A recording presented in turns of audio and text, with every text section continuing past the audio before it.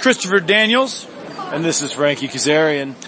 We've been called pillars of society, inspirations to children everywhere, and men with rears that make chicks cheer. But we're also comic book enthusiasts, professional wrestlers, and our wrestling has been known to form certain sicknesses and illnesses like scurvy and rickets. But that's not what you need to know now. What you need to know now is that you are listening to 11 O'Clock Comics.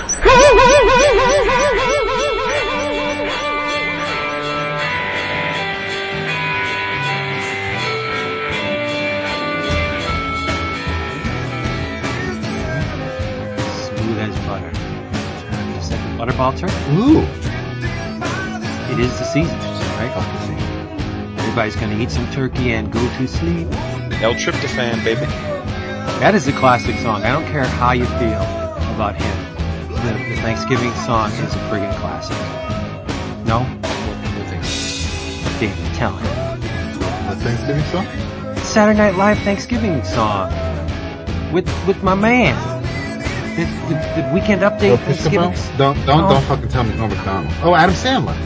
Yes. The Thanksgiving song. That is like the classic. Dude, we're listening to the Christmas tunes today, and Colin's like, I'm listening to a Hanukkah song. Nice. They're people too. That's what I said. I'm like, well, I'm like, imagine being Jewish, and then at 98% of the songs you're hearing on the station are, you're like, why am I listening to these fool station songs? Oh, look at you giving the boy a well-balanced outlook. I like that. And then he was really baffled when I found out it was Adam Sandler singing the song. Yeah. Oh, because it was one of the crazy nights? Okay. It was the Hanukkah song. We, I wonder if they'll ever make a third one. But I had the playlist, the holiday playlist happen in my ears while we were shoveling tonight. Nice. So I already started. We didn't shovel yet. I wanted to at least cause it was dying down, and I mean, it's snowing again now, but I didn't want to be friggin' the plows love blocking us in at the end of the driveway, so I wanted to at least put a dent in it so that if I have to do anything tomorrow, we're not leaving the house tomorrow, but if I got to do anything, it'll just be like maintenance. Oh, it's like, Michael Rappaport and Beautiful Girls. I never saw that. No, wait. Never saw Beautiful Girls? Wait, was that I don't know what that is.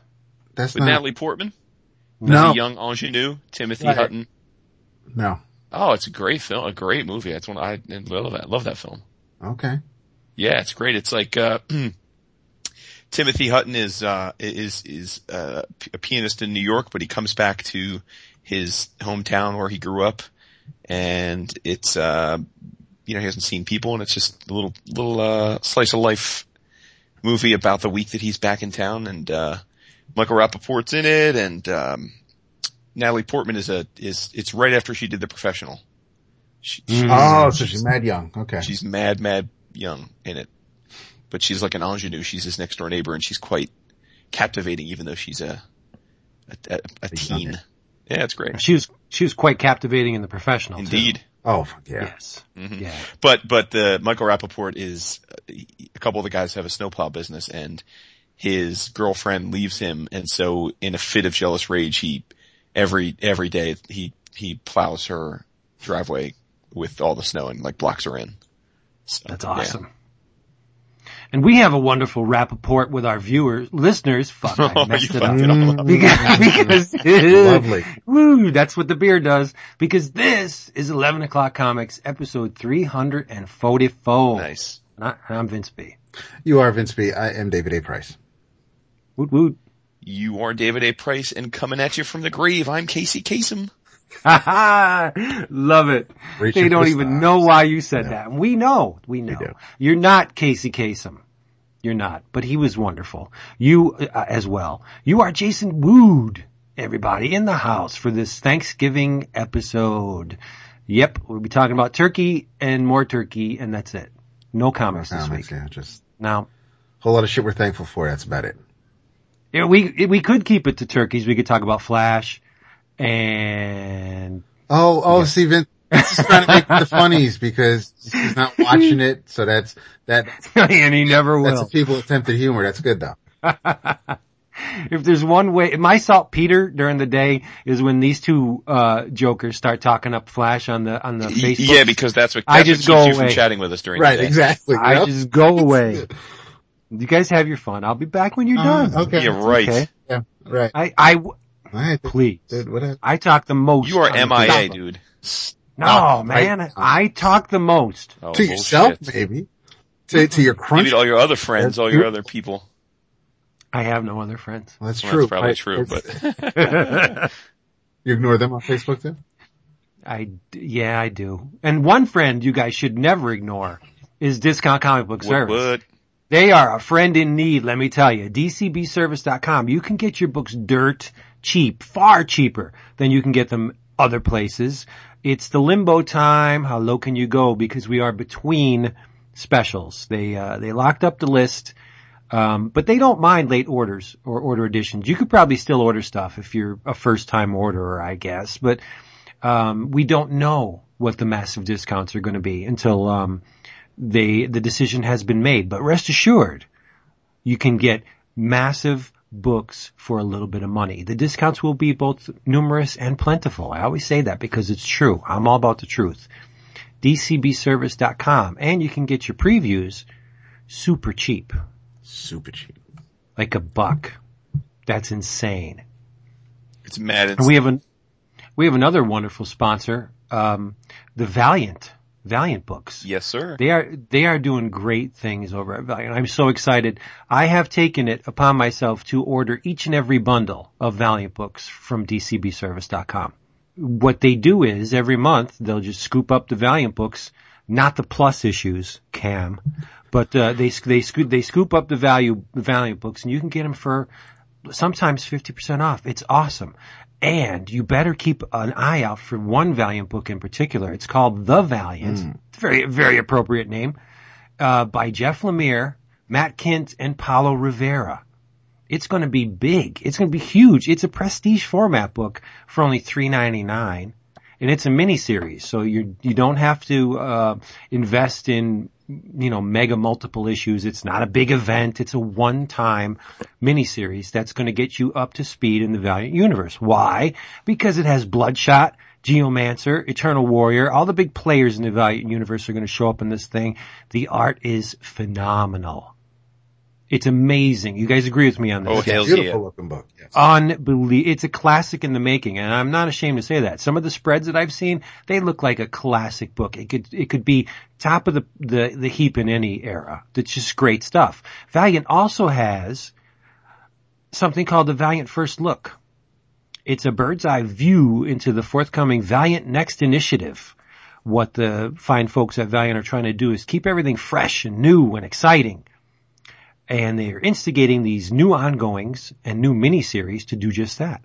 Inside this book, you will see preview pages from Ivar, Time Walker, Divinity, Imperium, Ninjak, and Bloodshot Reborn. You got names like Jeff Lemire, Matt Kint, Clay Mann, Doug Braithwaite, Joshua Dysart, Trevor Harrison, Fred Van Lente. Oh my God, Clayton Henry. These are big names. They do great work, and they're all at Valiant. This universe is exploding, and you got to get in on it. You can get this Valiant First Look at Comixology and Comics Plus, Madefire, and DriveThruComics.com. And keep an eye out for the Valiant #1. Ask your comic shop owner or go to DCB Service and tell them you want this, because it's going to be amazing. Indeed. Cannot wait. I'm excited for Valiant. I really am. That's right, sir. I'm reading everything. That's crazy. You are crazy. Except when I mentioned something that I just read, and you're like, what's that? And then I have to tell you. No, but see, I didn't you use the acronym. Because it's in the title. I know, but if you said Quantum and Woody, I'd be like, okay, it's because I'm reading all the Quantum and Woody stuff. I just didn't call it Q2. I just going by the title, bro.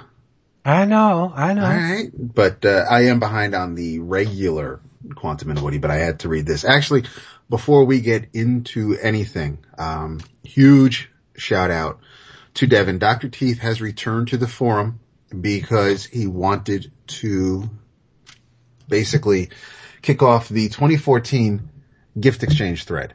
So It is that time of the year. You want to join in, get on the forum, find the thread. It's right there on the main page. If you're not on the forum yet, easy enough to sign in. There's really just one security question. You really can't screw that up. And let him know where you are from, where you are willing to send stuff to, And, it's been going on for a few years now. Devin is awesome at setting this up and making sure it goes as smooth as possible. And, I'm so happy that it's back. So yeah, I wrote that down, had to get that out there quick and, before I keep drinking and forget. So that's my main contribution tonight, but no, just set yourself up with the gift exchange thread and, get cracking. The generosity of our forum members seems to multiply with each passing year. It's insane. I try and outdo what I've done the year before by loading up whoever I get with even more books than I sent out last year. And I just seem it never fails. I'll get a box and there's just tons of stuff. And it's like, why would you give someone all this great stuff? But they do. And it's just an amazing thing. It's like, I look forward to that, the gift exchange, more than I do presents from my fam, because they don't get me good stuff. Ever. I get clothes and socks and underwears. I don't get the comics. So it's the gift exchange that really, is the season for me anyway. Yes, sir. Yeah. So we're going to talk about some comics? I hope so. Yes. But first, we need to talk about what you drinking. All right. Well, I'm not going to let you down again this week. Come on. I can't right. I'm drinking reluctantly because it's the only beer I have. I'm drinking Yuengling.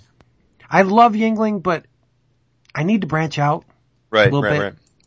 Right. It's fine. It soothes what ails me, but I need something darker and hoppier. Okay. And I will get that for next week. Well, I got the darker in the next room. I don't know about hoppier. Oh, you. She bounces a lot on me. That's all I know. That's true. She bounces on off you. I put her back on when she slides off. Damn, son. It's not so much sliding off, it's just kind of just, there's nothing to hold on to stuff. It's like a thumb. It really is. You were like, you're like, baby, I'm gonna give you 6 inches, so you banged her 3 times.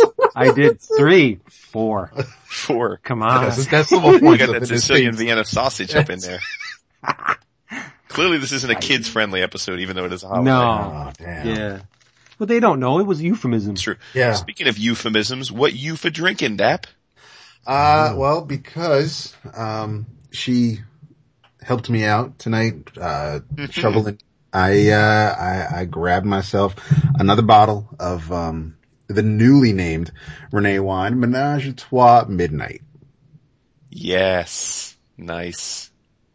Nubian. Chocolate. Sexy. Renee. Just tell me when you're done. Right? He said we can talk about Beth and he'll shut it all down. Oh, yeah, I can't have that. I can't have that. I'm going to put my other headset on. There we go. Dude, your wife has an awesome ass. I can't have that. Stop. Quit it. Anyway, I'm switching it all up tonight. She does, ladies and gentlemen, but go ahead. Switching it all up tonight.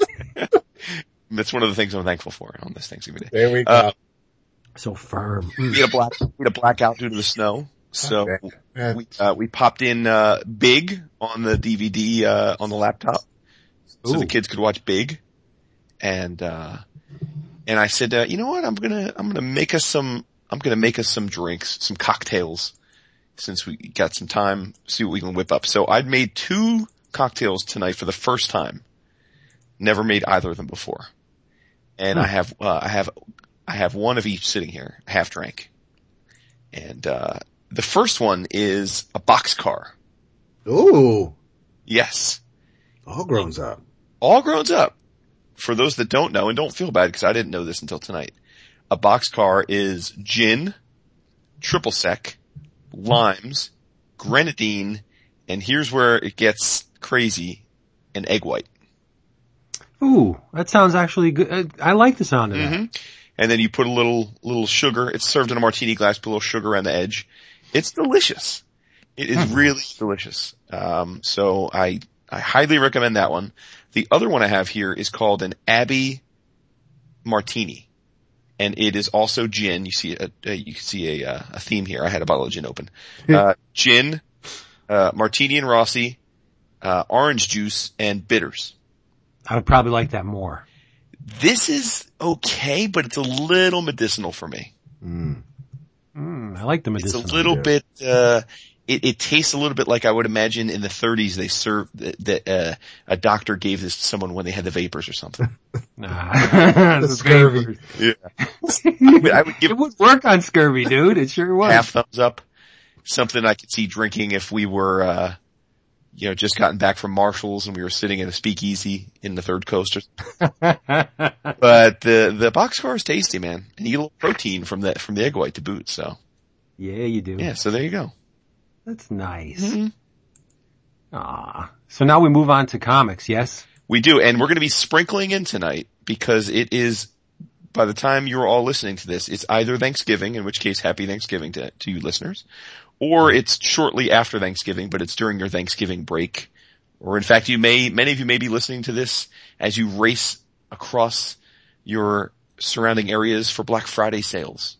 But in any event, we and many of our listeners and artist friends are going to share with you things that they are thankful for. Wow, you solicited this on the Twitters? I solicited this on the Twitters.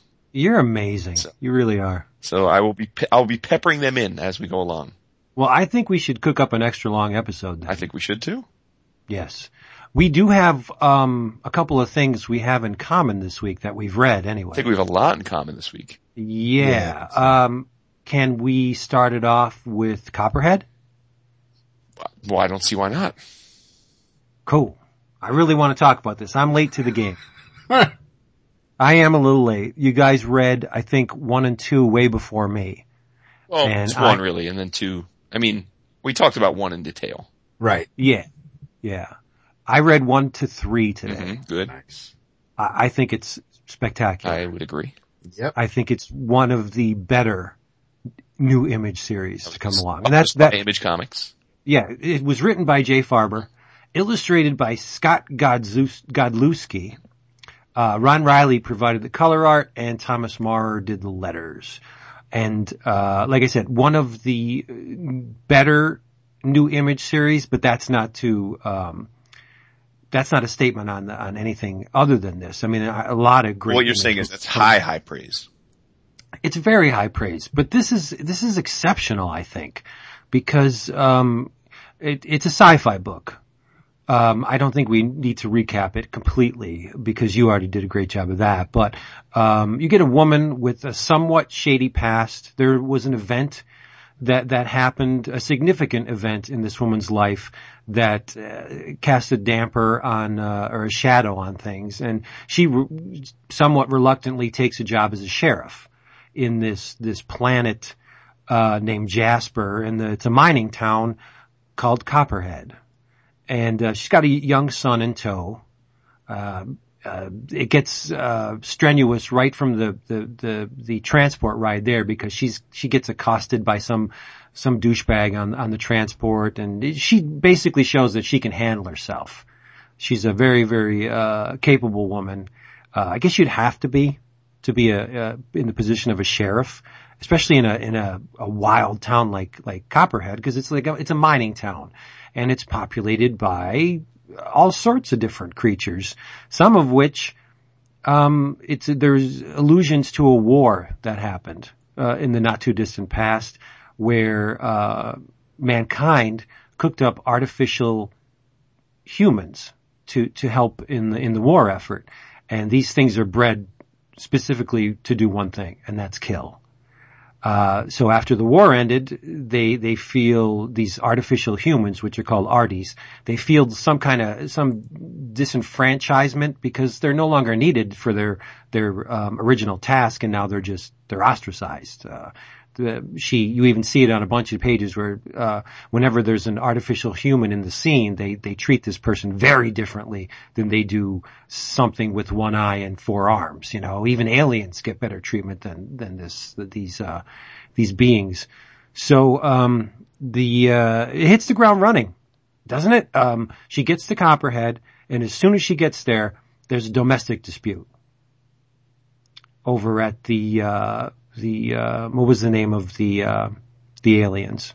They're Albanians, but Sewell. Their name is the Sewell family.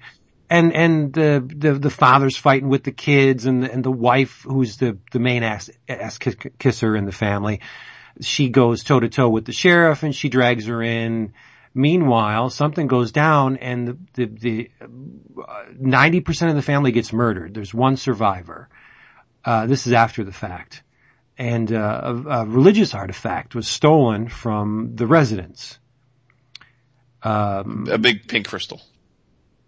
Yeah, we don't know the significance of this thing. We just know that it's involved in some kind of religious. Oh, it's pretty much it means something to the family. It's right. somewhat worthless. There's no value right. to it, but it is somewhat representative to the family, and it the way I see it is it's reminiscent of the war you referenced before. Right, and there's a little bit of there's a lot of strained relationship between Clara, that's the new sheriff, and her deputy, Boo. His name is Boo Droxophinicus, yes. But they call him Boo for short. They do. The son said, "Can I call you?" He said, "I'd rather you didn't." The sheriff mom was like, "Yeah, go for it," and that's how it started. But I think we should be really careful in saying Boo, because no one listening will know who we're talking about. Maybe they'll think of you or Jason, because you're the Boos, right? They definitely won't think of you. Yeah, exactly, right? They'll know for sure it's not me, because I'm. They just have to know, the people who actually communicate on Facebook.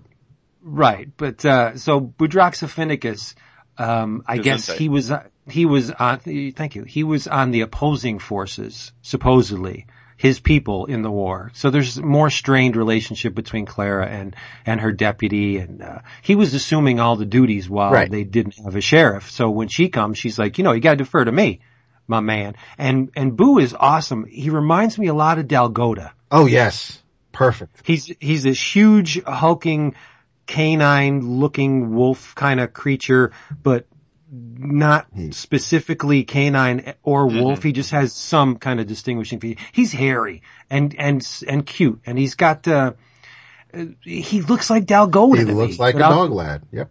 Yeah, that's a good call.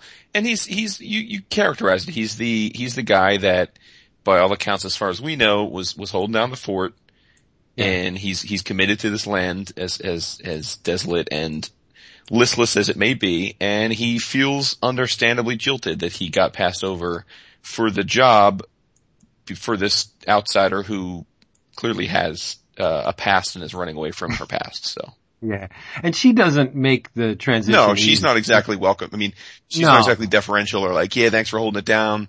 Sorry this went down that way. She's kind of like, all right, I'm the boss, bitch. Yeah, well, first she busts his balls because he spelled sheriff wrong.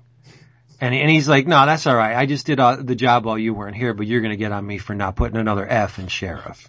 But it's fun. There's some really nice one-liners in it that illustrate the personalities of these characters really well. I mean, she's got something to prove. He doesn't. He's been doing the job. And Jay does an amazing job with it, because he could have either character be a complete turnoff, but we're being introduced to this world through the sheriff's eyes, through her son's eyes. So, I mean, we're all new to it at the same time.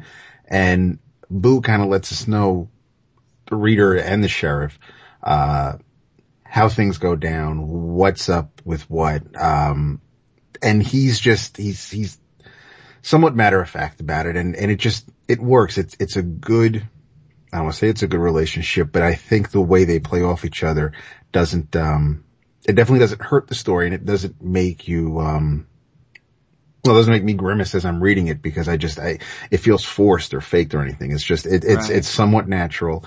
The third issue blew me away, because, I mean, how we were introduced to the Doctor. It's just the way things are played out in this series is just, there's no real build up or setup. It's just when it happens, it's kind of very reminiscent to, just your day-to-day life. True.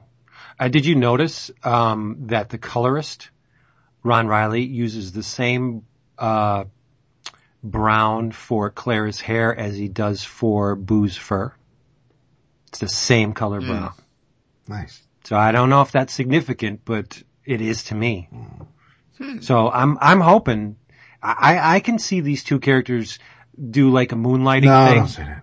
No, I'm thinking it. No, Why I not? don't see it. Because first of all, when that happened between Dave and Manny, that was horrible. That was the end. That ended it. Of the shark. Yeah, that was it. I mean, that serves as the poster boy for any time a TV show jumps the shark because of a relationship. Well, they don't have to. I mean, they could drag it to the last issue. This is not going to be they're not going to drive off into the sunset. No, it's, there's that tension, I guess, if you want it to be there, if you want to look for it later on down the line, but it doesn't serve either of them to go down that route. She's going to be giving the dog a bone real soon. Just watch. But anyway, so Zach, being a kid, is kind of, a tad bit rebellious, and he's very, very, precocious, and he wants to do what a kid does, and she's telling him, please, just stay here, don't go out, make yourself happy, just, don't leave the premises. But he does. He makes a new friend in Annie, whose dog got away, and they go out for what we're told is a pretty nasty place, appropriately named the Badlands, to find the dog, and they run into an Artie named Ishmael, and Jason was probably very pleased. This at that name, and he's all. I mean, we're talking rogue trooper. Ask my man Ishmael. Damn it, he got props like a cop. He's got the war gear on, and he's beating off these friggin' bug creatures. I mean, he's a warrior. And I'm not going to say too much more about it because there's something really cool in the third issue that happens that would be a major spoiler if I went into it any farther. But there's something compelling about this story. I think it's the natural, like David said, it's just the natural way the story's playing out. There's nothing contrived. We haven't encountered those sci-fi cliches. Even the owner of the mine pops up. And if you're the owner of a mine in a mining town, you're the biggest dick in the town. You employ all the people. Giving them the black lung. You're the very reason for the town's existence. Mm-hmm. I mean, for a group of people to settle around a mine, that's pretty significant. But it's hard living. It is. So they hate you. And he tries to piss in the corner, and she's just not having it. She's like, yeah, whatever. You're a big, important man. Just get out of my face and let me do my job. So we can expect some kind of conflict between the mine owner and Claire. But it just plays out so smoothly, and I'm not looking for future plot threads or hidden meanings or David. Or like some kind of subtext. It's all fun. Not all fun, but experiencing this story has been a joy so far. I like it a lot. It's really nice to have Faerber back doing comics, right? Oh yeah. I mean, he's doing a great job, very successful from what I understand, writing TV shows, so props to him for that, because I'm sure it pays bills a lot better than, What does he write? I should have, I will look it up. I know he's writing a TV show now, but I don't remember which one. Hold on one second. But. Well, that's cool. Yeah. I wish I wrote a TV show. Right? And the art. Holy crap.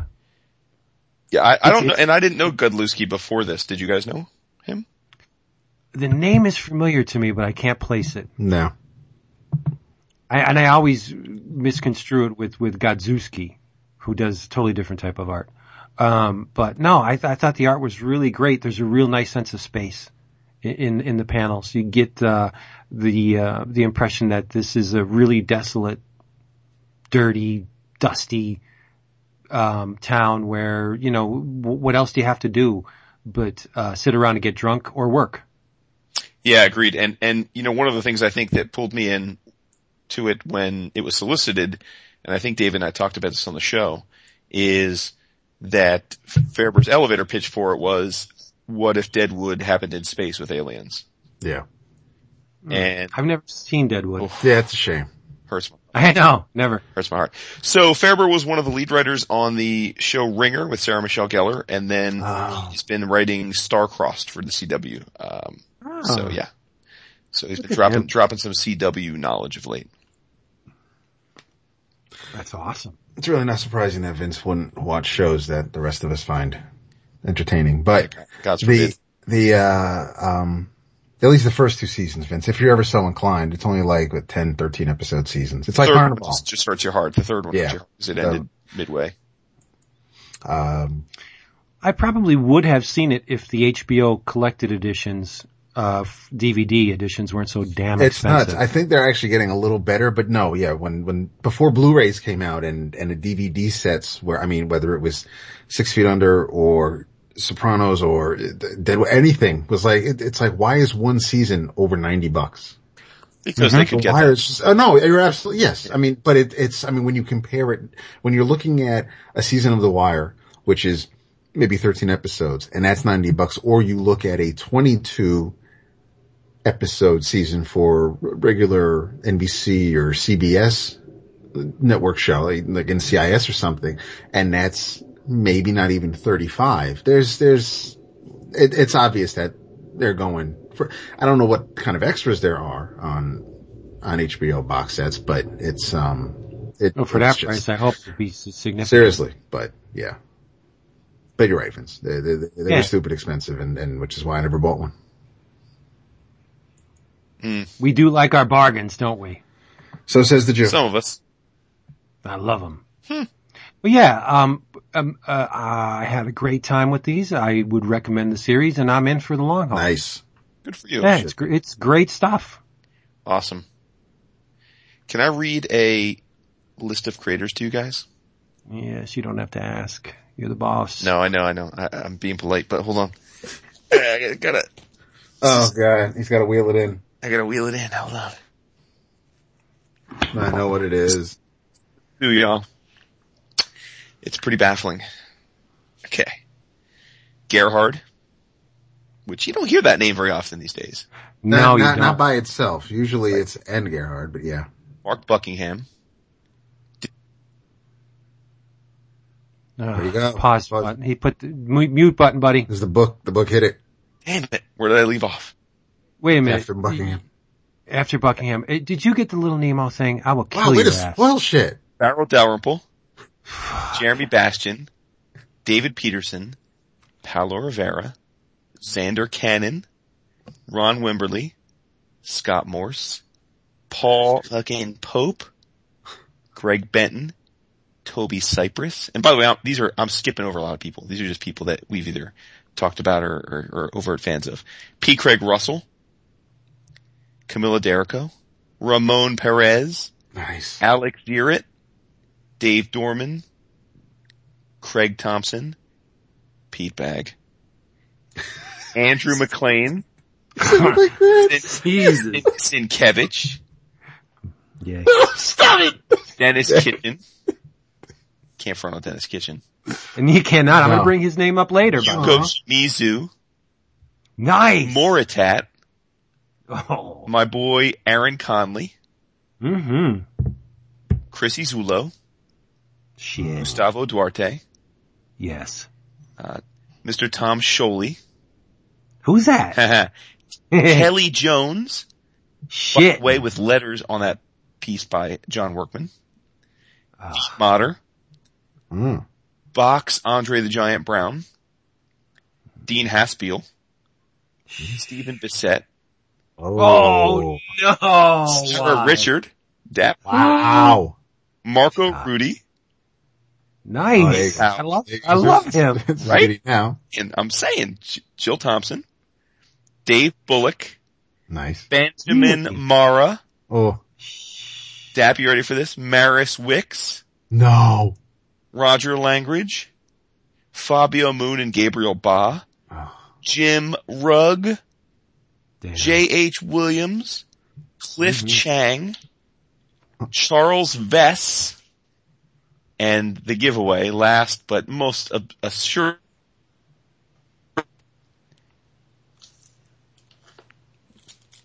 No, boy. What happened? I don't know. He's still there. Now he's putting the Yeah, A track. sorry. Okay. It's this damn broken headphone you're making me wear, people. I'm just saying. But I am talking about from Locust Moon Press, Little Nemo in Slumberland, which Vince blew the lead there. He blew the lead, but, Kickstarter, we've talked a bit the last few months that we haven't been as hyped about Kickstarter as we were a year or two ago, but there've been a few projects lately that have renewed my faith, and this is definitely one of them. Yeah. This is a anthology. It's a love letter to Mr. McKay's Little Nemo book. And it's, interestingly enough, it's not the only one out there, because we've talked about the Gabriel Rodriguez, ongoing book that's coming out right now as well. But this is just a sight to behold. Not only do you have over, 100 phenomenal creators that contributed to this book, but it's massive. It is, I don't know the dimensions offhand. I should have looked that up before recording, but it's roughly equivalent, if not slightly larger than the artist editions that you get. I think it's even bigger than the Mad artist edition, isn't it? It might be, but it's immense. It is humongous. When you're trying to read it, you look like you're you look like you're Nemo. You look like you're a little kid. It's that big. But, I haven't read all the stories, but I did look through every page, and you could literally spend hours on this book just looking at the pages. They're all absolutely stunning. And as you could hear from that list of creators, not only is it a phenomenal list of creators, but it's just a wildly eclectic list of creators who go just crazy with the imagination. And I think it's such a perfect concept to do this kind of collaboration on, because the whole beauty of Little Nemo is that it's a dreamland, and so anything can happen. Any setting, any background, any graphic depiction, and it just seems to fit so well with the creators that they have here, and they all put their absolute A games in. Nobody phoned this in at all. It's a wonderful, wonderful thing. And I know many of you are hearing this and saying, well, it doesn't help me very much since I didn't do the Kickstarter, but there is good news. This was the passion project for the folks at Locust Moon, which is a small press publisher and a small press comic shop in Philadelphia. So shout out to the Illadelph. But you can buy this book from them directly, even if you didn't get the Kickstarter. It can be found at locustmoon.storenvy.com. So it's one word, locustmoon.storenvy.com. And you can go to the shop section of their publisher site and pre-order this. It's $124.99 list. And I don't know that there's any kind of discount available for this one, because it is a very limited, small press run. But dude, it is totally worth it. If you have it in your budget to buy things like artist editions, and you're a fan of original art, even if you're not very beholden to the Little Nemo original source work, which admittedly I wasn't, it is a absolute grand slam home run to own this thing. It's so wonderfully gorgeous to look at, every single page, that you could spend hours and hours just checking this out. It's a marvel. So highly recommend it to those of you that have it in your budget and are willing to track it down from non-traditional sources. But again, it's Little Nemo, Dream Another Dream by Locust Moon Press, and it is easily, spoilers, gonna win my top anthology for the 11 o'clockers. There's nothing can touch it. I don't see what could. Yeah, so there you go. They should do the Taschen thing and sell the book with its very own table. Like make a table, especially designed reading table for this thing, and sell it that way. Do a special $1,000 edition with a big ass, nicely. Maybe Marvel will provide a table for that Secret Wars. I think the slipcase is supposed to be the table. Nice. I asked around, and there's talk that it's going to be between $500 and $700. Shit. Mm-hmm. Well, which would translate to about $4 on Amazon if it's like low fives. I hope. I want to buy it. I do too. Absolutely. And funny that you mentioned Secret Wars, because we're going to all reread the old joint, in preparation for the new Marvel Secret Wars. That's right. And you are welcome to join us. Do we know when we're going to go off on this? No, stay tuned though. Yeah. Get to reading if you want to play along. Right. Cannot wait. I'm so excited for the Secret Wars thing. I Facebook messaged the guys. I said, did you see the map? And they're like, what? I said, just look at the map. Just go to this website where it isn't. shut up. And they're going down the list, right? And no one got the reason why I was excited. They're like, oh, this place and this, oh, look at this. And Weird World is going to be a part of it. And I love that miniseries, fleeting as it was. Mm-hmm. It's amazing. When you think about it though, they need a fantasy realm. And and it could also sell Marvel some new trades too, because if they repackage that stuff, John Buscema, come on, why not? And Mike Ploog. So yeah, Weird World is going to be a part of it. This is crazy. Nice. Should we do a couple in the spirit of Thanksgiving shout outs from people about what they're thankful for? Just do it. All right. So, listener Tom Morris is thankful for fun comics like Spider-Verse, great movies like Captain America, my son being a future comic book nerd, and he's also thankful for Agents of S.H.I.E.L.D. getting bigger and better each week. He's a man of simple pleasures, clearly. He's right. He is right about that. He is right. Yep. Our friend and listener and upcoming artist extraordinaire, Mr. Ryan Lee, is thankful for Wi-Fi and his younglings. The Southern Bastards, Team Southern Bastards, otherwise known as the Jasons, Latour, and Aaron. Jason Aaron is, if you know him, you won't be surprised by this. He's thankful for Nick Saban, who for my non-football loving brothers here is the head coach of Alabama. Widely considered the best college football coach, and Jason Aaron is a huge Alabama, football fan. And Jason Latour is thankful that he gave up watching college football. And he's also thankful that he and Jason Aaron haven't killed each other yet, but that people like reading about them killing other people. So there you go. That's cool. Mm-hmm. Let's move on. I got plenty more, but we can intersperse them. We'll make them interstitial. I like that. Nice. Works for me. David. Vincent. What you got? I have, I should step all over your toes with this one, but I won't. Do it. Step on his dick. Yeah, I wish you could. Well, I'd have to extend on him. He'd have to lay down. He would need to jump. That's funny. It's always funny when you have to tell someone it's funny. I decided to give something a shot that, I haven't read anything from this title.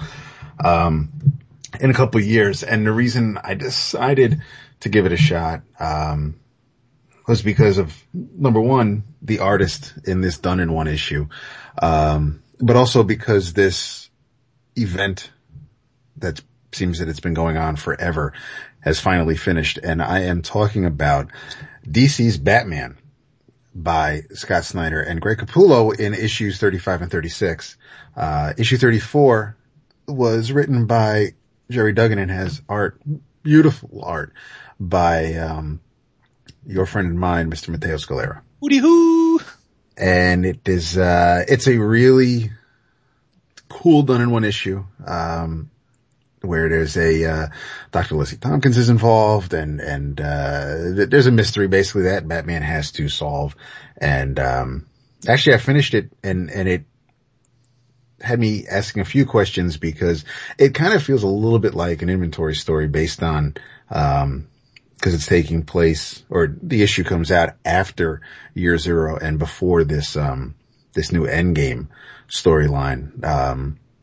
But it, I guess it fits in nicely because of some of the things that Batman is thinking about, such as what's going on with former Commissioner Gordon and Joker is on the loose and some other things that are going, and Selina being a big time crime lord.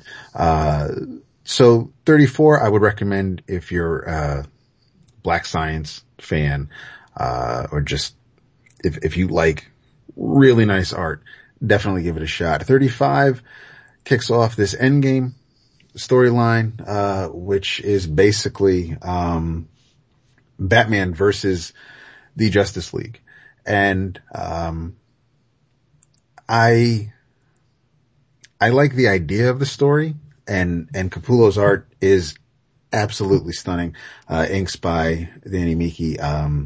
There's a backup story going on where a bunch of, inmates or patients, are all connected somehow to the Joker. That's written by, James Tynion and has art by various, well, the two so far, older school Batman artists. The first chapter was, done by Kelly Jones, and the second is by Mr. Graham Nolan. So it looks like they're using former Batman artists to tell this story, but the main story, the whole Endgame thing, something's up with the Justice League and they attack Batman. My issue seems to be with the main Batman book.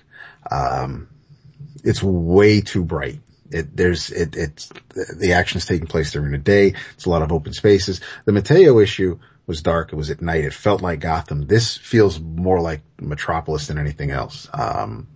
And it looks great. It just doesn't feel like a Batman book. And the other thing is still, I don't know, call me what you will, but I am still not keen on everybody's New 52 outfits. Not down with the piping, not down with the look, the way everything is just too busy, too noodled with. It's just, Superman shows up and I want to be impressed, but I just can't because I can't get behind the outfit. But the story's neat. I am going to finish this story because, once you find out who infected the Justice League, there's I guess. What are they infected with? Each one is infected with something different. They're all infected with the same kind of, toxin, but each one is designed for that particular, so there's, let's see, Batman says, for Cyborg, there's a rubberized microbe that makes killing the virus with a charge difficult. Barry has magnetized filaments, moving the virus around. So it affects them all the same way, but there's no one cure to get rid of it in each one. So they're at Argus having it go through their system now. It's going to take a few days. And that, of course, leads Alfred to worry about, almost a week without the Justice League. Who knows what kind of, threat the world could face. And what's interesting is there's a young woman, her name is Julia. She knows that Bruce Wayne is Batman. Apparently she's Alfred's daughter. There's when they try to figure out how the Justice League was infected, Bruce mentions that, the League isn't together many places. It's policy. It's like the Watchtower is the only place where they all meet. But the defenses really can't be, pretty much impenetrable. But there was a charity at the Gotham Children's Hospital, and that seems to be where everybody was at one time in particular. And so that seems to be how the virus made it into their systems. But once you find out who's behind it, I'm also finding out that I guess Arkham Asylum was closed down and the patients have been moved to Arkham Manor. Bruce Wayne which is the new book done by Sean Crystal. Okay. Bruce is living in, Old Wayne Tower, which is pretty much in downtown Gotham. Which is also where the fight breaks out in the first part of the story when Wonder Woman attacks him. It all makes sense. It works. It's not, again, it's the New 52, so it's not necessarily a Batman story that would have worked, pre-New 52, but it's, like Sinestro, I'm embracing, I guess, but I dug it. As far as the story goes, I mean, there are some things that I'm nitpicking just because of how I feel about the reboot and some things here and there, but it's, shaping up to be a pretty nifty story. There's a doctor. His name is, Eric Border.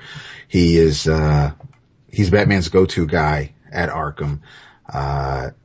And something happens to him in issue 36. So there's, which I thought was pretty neat as far as the whole reveal went. And it's, like I said, Capullo just looks amazing. I think Miki is a great inker. I thought Jonathan Glapion was a great inker on him earlier when the series first started, but, Miki's definitely no slouch, and he's been around long enough and has worked with pretty much everybody.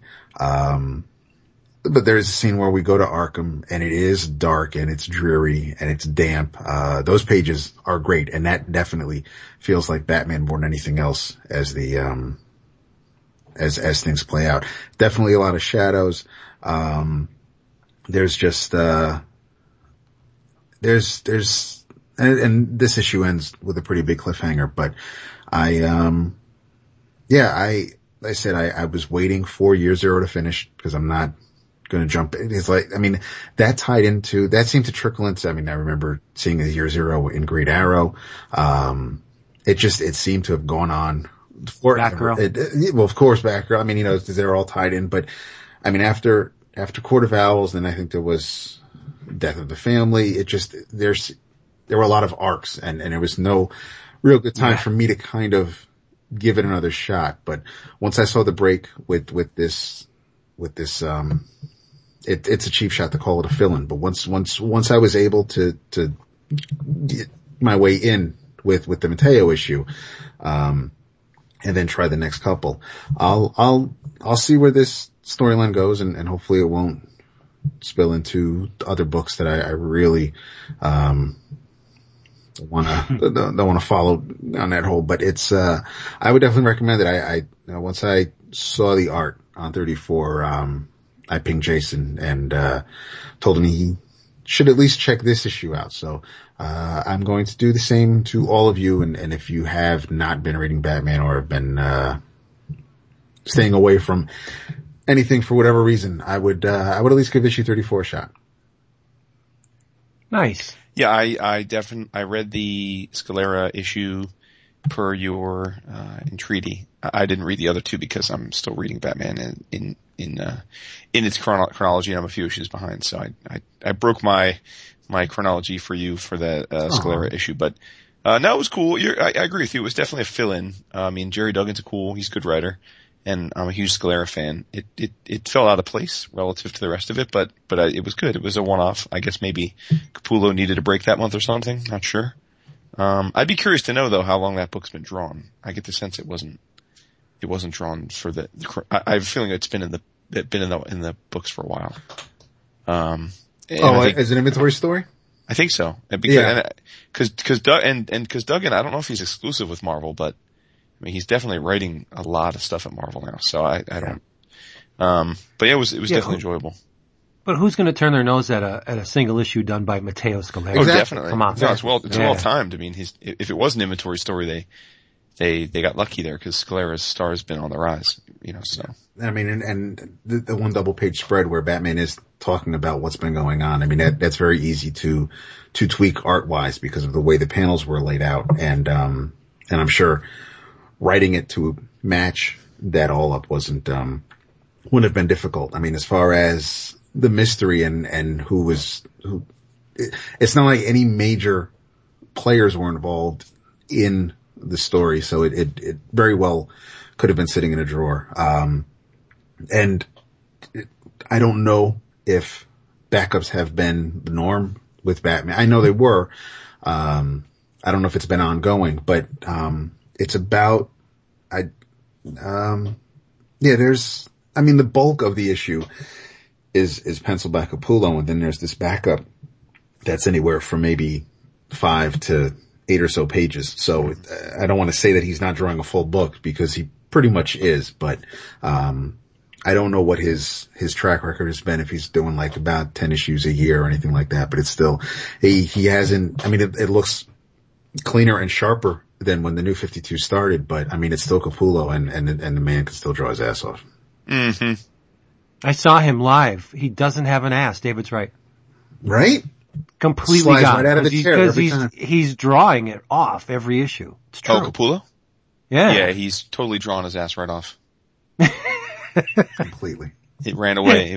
It hopped on a Greyhound bus and went cross country. And he'd probably twist you into a pretzel if you ever told him that. True. What, you don't think he listens? He's a big boy. He's a big boy. Yeah. Speaking of DC Comics. What's that? I'm sure a big chunk of our listenership would like to know our thoughts on arguably the most anticipated single issue of this calendar year. Yes. And I'm talking about the Multiversity Pax Americana #1, written, of course, by Mr. Grant Morrison and drawn by Mr. Frank Quitely. With Nathan Fairbrain. This is true.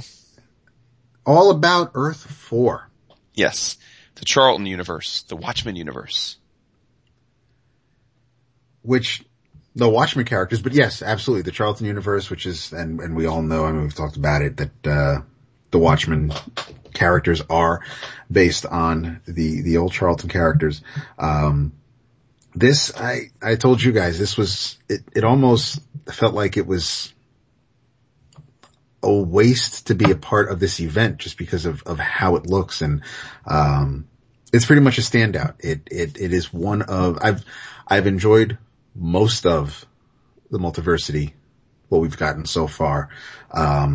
But this is an absolute standout of it. I mean, the way it looks,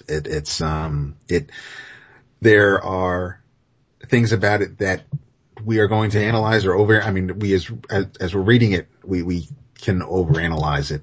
And there are things that I think would be amazing on their own, but it's also, because of its connection to the past and what you're thinking about as you're reading it, I think could also be a detriment. It's,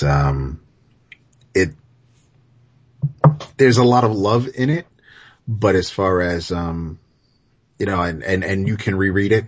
And of course the big thing is you can read it forward and backwards. And if you're in synagogue, that I'm sure is great, but it's a thing that, it's heavy, but it's not too heavy where you're not going to read it and then shrug after you read it. But I'm glad I read it is what I want to emphasize. It's, but I don't know if it's as important as a lot of people are making it out to be. I think I said to you guys after I read it that it felt like the technical achievement of this book is absurd, and of the highest of praise. Quitely, and we talk a lot about, we like this art or this artist is great. This is, frankly, and I've read it 3 times now, I can now say definitively that this is right up there with Dave Gibbons from a storytelling and structural treatise. It's an expert class in how to, the different ways and tools you can integrate into a sequentially drawn comic book. He pulls out, I mean, if he was going for his PhD, this would be his thesis, right? I think that Quitely clearly put as much into this one issue, in terms of structure, pacing, grid layout, format, then I don't know that anything more would have been possible in a single issue for anyone to do, to show this. And it is certainly in direct homage and yet in important ways different than the inevitable comparison work, which is of course The Watchmen. But all that said, and this is decidedly a book that I truly appreciate from the academic view of what it is and what it achieves, but from the visceral standpoint of being a comic book reader and just picking up an issue in my stack and reading it, I didn't love the book. I didn't come away jazzed or or psyched or wanting to see more of this. I came away thinking, wow, kudos to them. That's an impressive display of what they tried to do. But again, as a fan, I don't know that it delivered for me. And I seem to be in stark minority there relative to the feedback we've gotten on our forums and in Facebook and I've seen on social media. I mean, most people I think will likely call this the issue of the year, in whatever extent they have the ability to vocalize that. I think this will be sung in high praises. And again, there are lots of reasons why I don't think that is hyperbole. I think there's a lot here that is very impressive, and we get into some of it, and I think some of it is likely. But here's the thing: I think what makes it really impressive can easily and forgivably be ignored by a lot of readers, and it shouldn't be the reader's fault that they don't want to take the time to read this thing 3 times and think through what makes it special, you know. And one more thing, I know you're chomping at the bit, Vince, but this gets at the thing I've always said about Morrison. There's this debate about who's the greatest ever, and I've always said, to me, Alan Moore's the greatest ever. And while anything about greatest ever is totally subjective, and who am I to say if you disagree with me you're wrong? But what I've always said is I adore Morrison. I think he is a genuine genius, and I think some of his stuff has been perfect, expert, all-time great comic books. But the thing I think Morrison has shown at times is a lack of interest in delivering that top-level, visceral, surface connection to the fans. Sometimes he does, sometimes he doesn't, but I think he does. When he does, it's almost accidental. I don't think that's a driving force for him, whereas for the most part, Moore's books have been full of depth, multi-layered, but they've also delivered as a pure fictional narrative. And that's where I think Morrison, when he's misstepped, has misstepped. And I would dare to say that in this, he does the same thing. From a craft and structure standpoint, this is an A+, unassailable. Well, I mean, this is an unassailable achievement from both of them on that front. But from a visceral, did I love the comic book for the comic book and the story? No, I didn't. Yeah. I don't think you're in the minority as far as this virtual room is concerned. I think you are definitely the majority, because I didn't, how do I put this? I, like yourself, I read it both directions twice. I definitely admire the, level of complexity invested into the book. But I think ultimately all that is at the expense of storytelling. I at no point reading this issue, any of the occasions that I read it, was I ever entertained. I felt like Mr. Campbell that it was a huge effort to get through the thing. It was at times tedious, especially reading it in the opposite direction. Like I said, let's just put it this way. When I want to dance, I'm not going to put on Yes. Okay? I love Yes's music. I love the way they construct music and the way they play music and the places that music brings me to, but it doesn't fulfill a function on, like Jason said, the visceral level. And that's, a lot of times that's what I'm out for when I read comics. Copperhead thrilled me 1,000 times more than this issue. Other things we've read this week. I mean, we read Tooth and Claw. I could say that in terms of pure entertainment value for me, Tooth and Claw was a better issue than this Multiversity. Was it constructed better? No. Was it drawn better? Of course not. But on a level where I feel like I am totally satiated by this book. It gave me a story. I understand the characters. It took me out of the moment into another realm entirely. Tooth and Claw did that. This Multiversity thing, it just, you see Oz throughout the whole issue. The book is incredibly self-aware, meaning that the creative team is present on every damn page. you can feel Morrison moving the pieces around in his mind and constructing the story. You can see Quitely's work, just blocking out, especially in the scene with the statue and the murder. Mm-hmm. You can actually feel him plotting out this. Well, how best would this work? And it's a virtuoso performance, but it just left me cold. Mm-hmm. It was totally hollow to me. Right. And that's the thing. I think, I hope as people listen to this, they're saying, I think we all three of us appreciate the craft here. And it's not, this is, to me, it's not just saying, oh, it's crafted well, but it's crafted maybe perfectly. I mean, for the pages that they had to work with and what they did with it, yeah. It's unassailable. I believe that. I mean, and again, the front to back, and it's not just the structural, you can read it front, you can read it backwards, but think about it. The book starts with a murder, the book ends with a murder. Right. It starts, and they're both innocent murder. Well, no, they're both well-intentioned murders, right? And there's just a lot of beautiful things here. I think I made the statement on Twitter or on the on a Facebook forum, I forget where, but I said something like, the first time I read this issue, my reaction was, two great creators flew too close to the sun of Alan Moore and burned like Prometheus. I felt like they didn't, like they tried to pull off their response to Alan Moore and Dave Gibbons' Watchmen, and they didn't quite pull it off. I think that was an unfair characterization. I think the comparisons are inevitable, but I think this is its own thing, and I definitely want to come at this from that perspective. And there are things I think are wonderful in this.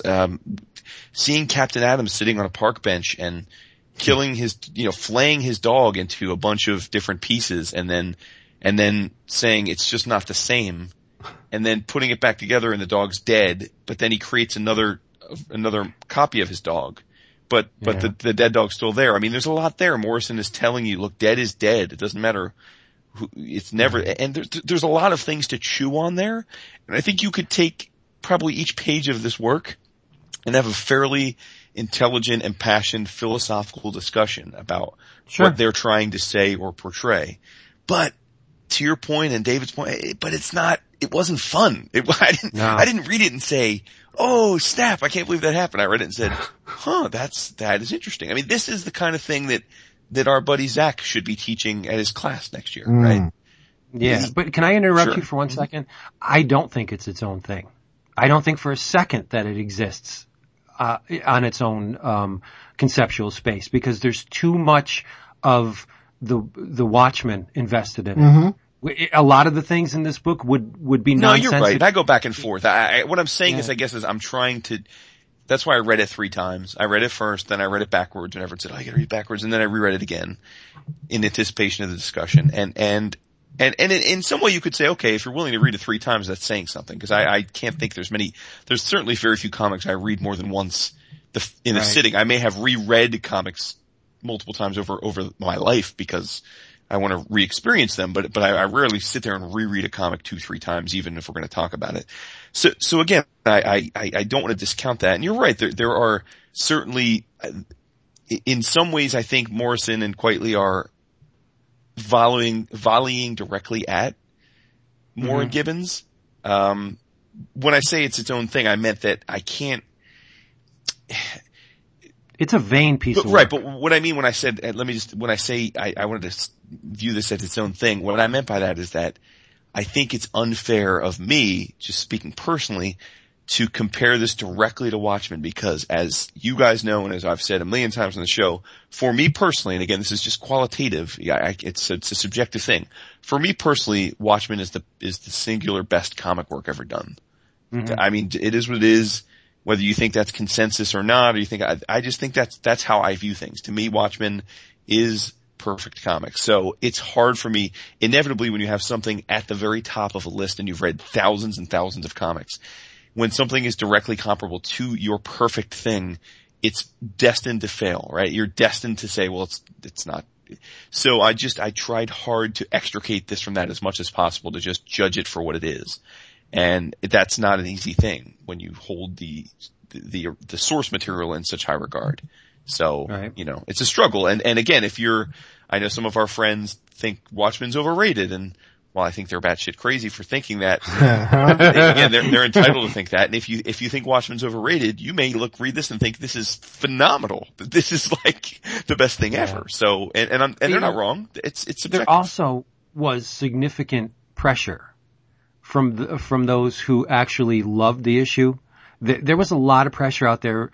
I noticed a couple people that chimed in that said, I didn't think it was all that. And while they didn't get attacked, there was more comments directed towards the negative appraisals of the, I don't want to say negative.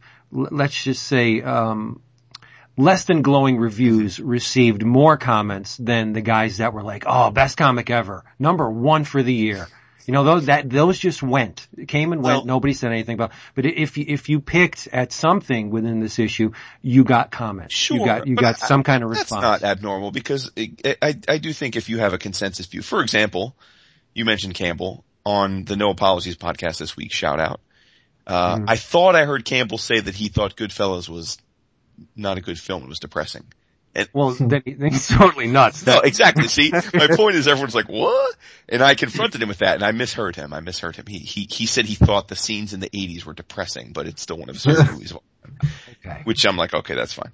So, vindicated. No, so my point is again, if 98% of the people reading this comic thought it was the best comic in years, again, it's subjective, so I understand why they would be almost shocked if friends of theirs who they generally feel are reasonably aligned with them from a fandom standpoint disliked it, they'd be shocked by that. So I don't have a problem with that kind of pushback. I mean, I would say I think we certainly aired some of our more ambivalent views on it, and I don't feel like I got lambasted or attacked for it.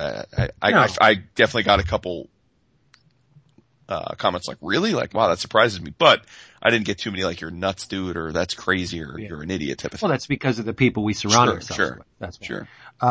Just to me, it seemed like the creative team from the onset were saying, look what we can do. You know, and that's not a good jumping off point for a creative piece of work. Mm-hmm. Isn't that really what this is all about though? Isn't that what Multiversity is about ultimately, what Morrison can do and then with his artistic collaborators?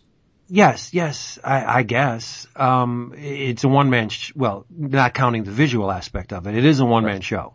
So there's only one person to point the finger at the end of the day. Technically, it was flawless. Visually, it was amazing. And it never ceases to amaze me for how detailed an illustrator Quitely is. His work never looks stiff. No, never. You're right. And it's just amazing that he can pull that off, where he can invest personality. Can we go back and delete those early episodes when I was shitting on Quitely? Can we that's gold. Can we remove those from the ether? So young. The man can even inject personality into something like a car, like an inanimate object. You know it's a Quitely car. Right. But that said, it was definitely not my favorite issue of the year so far. Mm-hmm. But you'll have that. Absolutely. So an A+ for effort, I guess. Yes. But maybe a C for us for the enjoyment of it. I give it a C+. Okay. You know what I'd give an A though? Oh, sure. Our listeners. How's that for a segue? Yes, our listeners being thankful for things. I would give that an A. Why don't you read some of them? Nice. Well, Mr. Josh Cruz is thankful for barbecue, and who isn't? Really? Boudreaux, which I honestly don't know what that means, so. Boutros. Maybe he means buddies, I don't know. And Badass Comics, which again, how can you not appreciate that? Mr. Jeffrey Flam, aka Slow Fad, is thankful for Charles Burns and Gilbert Hernandez books coming out this year, as well as great podcasts like our own. Oh, that's very sweet. It is. Mr. Mike Revival Norton. Aw. Or I should say Mike Battlepug Norton, or Mike Third Coast Norton, who knows? Mike Man of Many Hats. It's true. Norton. He is thankful for way too much. He gets to make his living drawing his own comic book. He just got married, and he's currently covered in 3 dogs. Aww. And he's still living the life. Time to type. That's right. That is the dream, to make art and get paid for it. The art that you want to make. How about that? That is true. Our recent guest on the 4th chair, an artist of Tech Jacket and currently vacationing in Grenada, is thankful that he's not in the States this week. He may never come back. No, you got to come back. Expat Randolph, we're going to start calling him. Yeah. Mr. Jeff Bouchard is thankful for his health, family, friends, and plethora of comic-based movies, and video games that are out that he can share with his daughters. Very sweet. Aww. Our buddy Hassan is thankful for family and friends. No surprise there if you know Hassan. Mr. Jason Ford is thankful for Tom Sholey drawing Transformers versus G.I. Joe. And speaking of that, a quick aside, did you guys see this week the 3 covers to G.I. Joe Transformers number 4 combining, then it makes a combined picture? Yes, I did. Insane. Tom, if you're listening to this, and I think you are, I would love to talk to you about owning those 3 pages, because that's ridiculous. So, holler at your boy. Alright, that's enough. Would you buy the crayon layer as well? I would certainly buy it all. That's awesome. Okay, we'll hold off for some more. We'll do some more in a little while, but there's plenty more. And I appreciate everybody taking the time to answer my EEOC live tweet call, because we haven't done one in a while. You know what I'm thankful for? Us? I think I do. Yes, I'm thankful for when my co-hosts let me ramble on at length about something I love. Such as? Such as what I didn't step on you about before? No. We'll talk about that. You talking about Tooth and Claw? No. Oh. Well, I don't think you're going to be too much stemping on this other than to pepper it with your, because there's a lot of names in here you're going to recognize. I have been extremely lax in talking about some of my all-time favorite comics. Why? Because they're some of my all-time favorite comics. And by talking about them with y'all, I give up a little bit of them. And I'm reluctant to do that. It's so sometimes. weird when you say that. You used to say that about Fables. You never talk about Fables on the show because it was your comic. I never understand that. I take a little offense to it, I think. I'm sorry. Well, I'm David? giving. This is Thanksgiving, and I'm giving this week because I want to talk about the Eerie Archives. Oh, well, okay. Specifically, volume number 17. Published by Dark Horse, as usual. This tome reprints Eerie numbers 81 to 85. Publication date February to August 1977. Damn. That was one of the best years ever, was it not? I was 3. Come on, Star Wars alone. The New Hope, 1977. Yeah, I was 3 though, so. Alright. The senior editor at the time was Louise Jones. AKA? Louise Simonson. Weezy! Yes.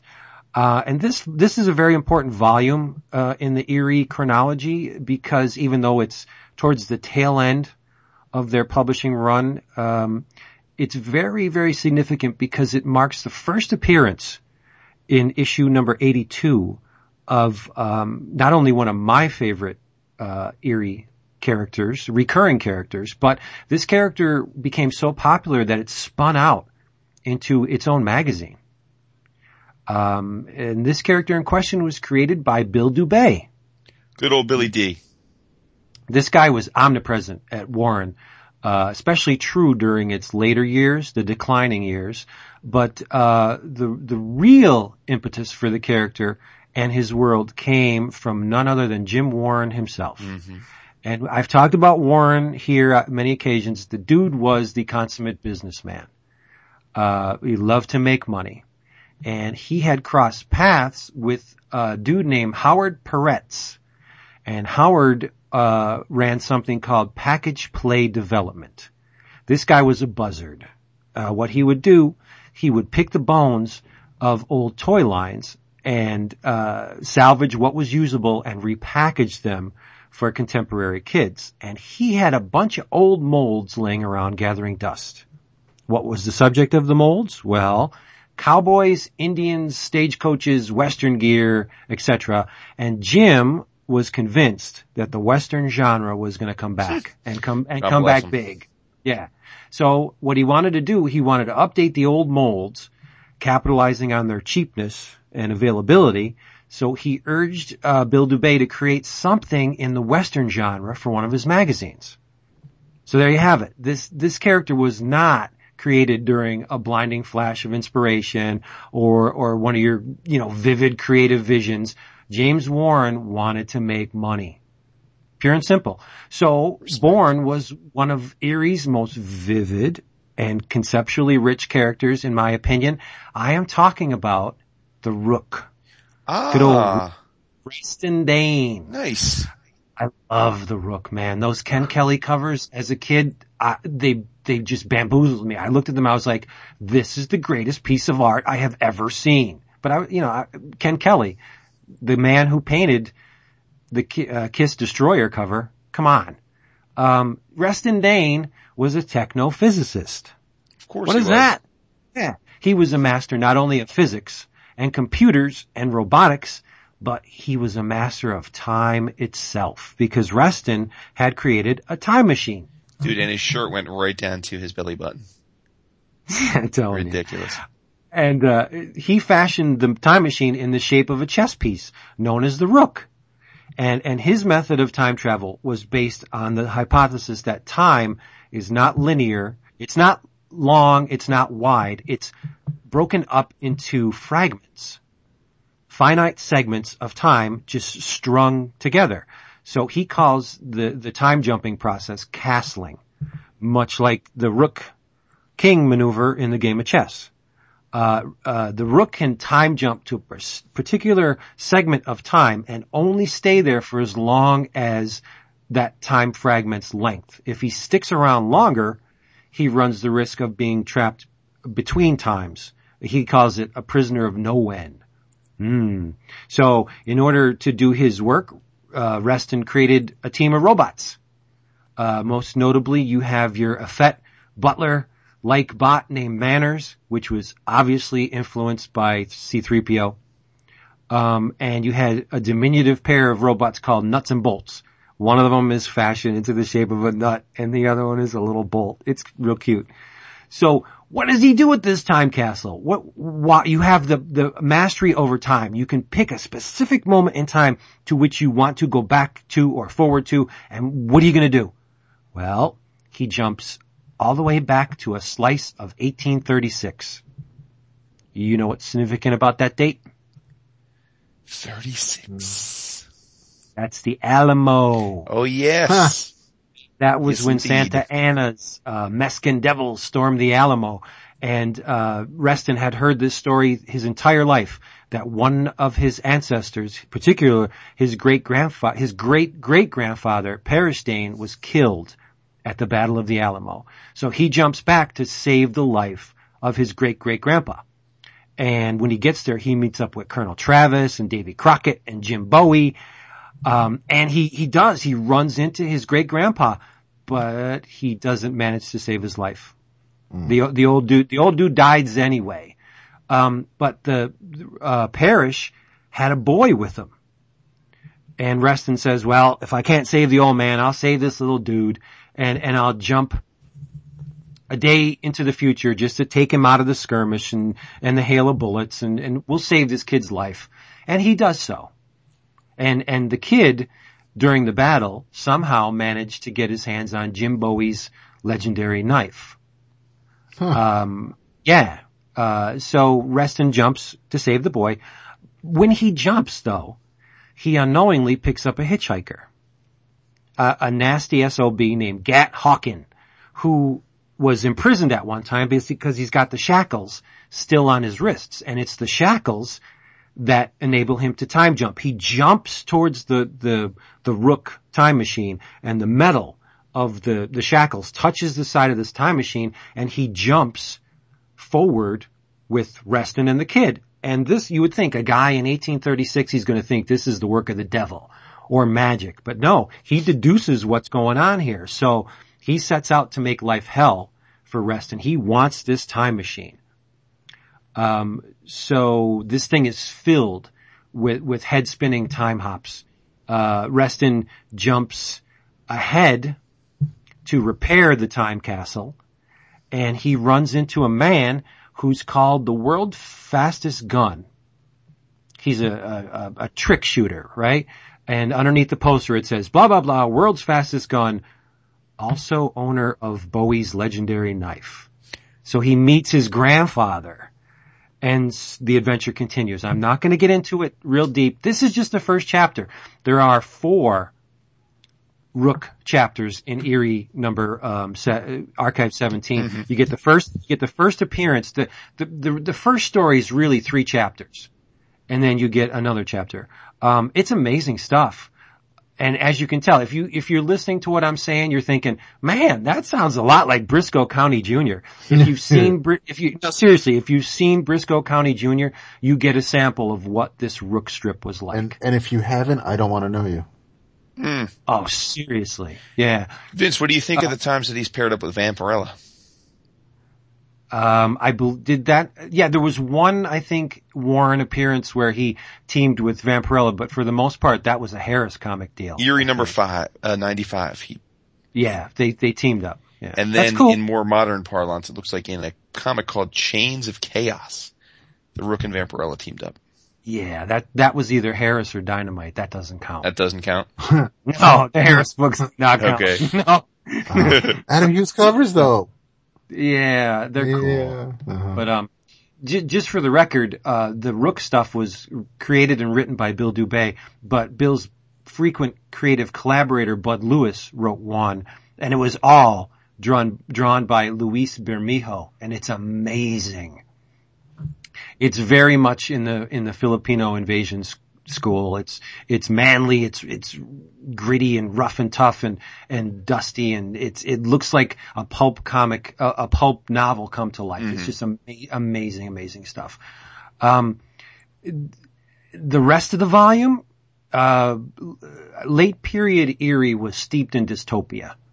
If it was a badass future where, robots or monsters running around or people starving and looking for food, chances are good you can read about it in the pages of Eerie. You had this volume includes the Hard-John's Nuclear Hit Parade, serial by Jim Stenstrom and Jose Ortiz. Jim Starlin cooks up another episode of Darklon the Mystic. You get The Gaffer by Roger McKenzie and Leo Duranona. The Pea Green Boat shows up, just one, by Bud Lewis and Leopold Sanchez. You get the concluding chapter of Bud Lewis's Scallywag with Jose Ortiz. There's much art by Carmine Infantino and Gonzalo Mayo. No, but this is the cool part. The volume leads off with a special themed issue. Frank Frazetta, a stalwart at Warren, especially in the early days, he painted a version of King Kong's fateful face-off atop the Empire State Building, but he turned the tables. Instead of a giant ape on the Empire State Building, his version featured a colossal nude blonde woman with a human-sized gorilla in the role of Fay Ray, and the biplanes are spinning around. And so what Warren said is, we got this great painting by Frazetta. Why don't you guys all do your own versions, make a story around this cover painting. So 8 different takes on the subject. The best comes from Richard Corbin and Bruce Jones. It's the only Richard Corbin series, story in the book, and it's the only story in the book in color. And the very worst comes from Cary Bates and, the team of Infantino and Giordano. Incredibly sexist. Yeah, just like wincingly so. But that's cool. I mean, that's what it was in the 70s. Warren Comics was, sexism was one of their stocks in trade, right? Also, you get many of Jim Brancatelli's column, called The Comics. And if I had more time, I would do some fanzine flashbacks because there's really some great stuff in these columns. Like I was telling David, one of them, he's like, you better keep an eye out for this this Archie Goodwin cat, because he's going to go places. Now, Archie Goodwin he did Warren work, but the fact that Archie bounced around from company to company, Brancatelli said, this guy's going to do some great work, and he was right, and he did at Marvel and Warren. Archie Goodwin is like the man, but it's just great stuff. I don't think there's, other than Commandy, if my house was on fire and I could only save, and I had superhuman strength, I could only save one book, I would cheat and save all my Warren books. Because next to the Commandy, they're the books that mean the most to me. Mm-hmm. I absolutely love them. And I'm proud and a little bit embarrassed to admit that I have the absolute complete eerie and creepy archives from Dark Horse. I haven't missed a volume. Total that up in your head. Well, I am glad that after 7 years you've finally gotten comfortable enough to share that with us. And I'm silly because I have 90% of the runs in single issue, but I'm buying them again anyway. There you go. That's love, man. Faux show.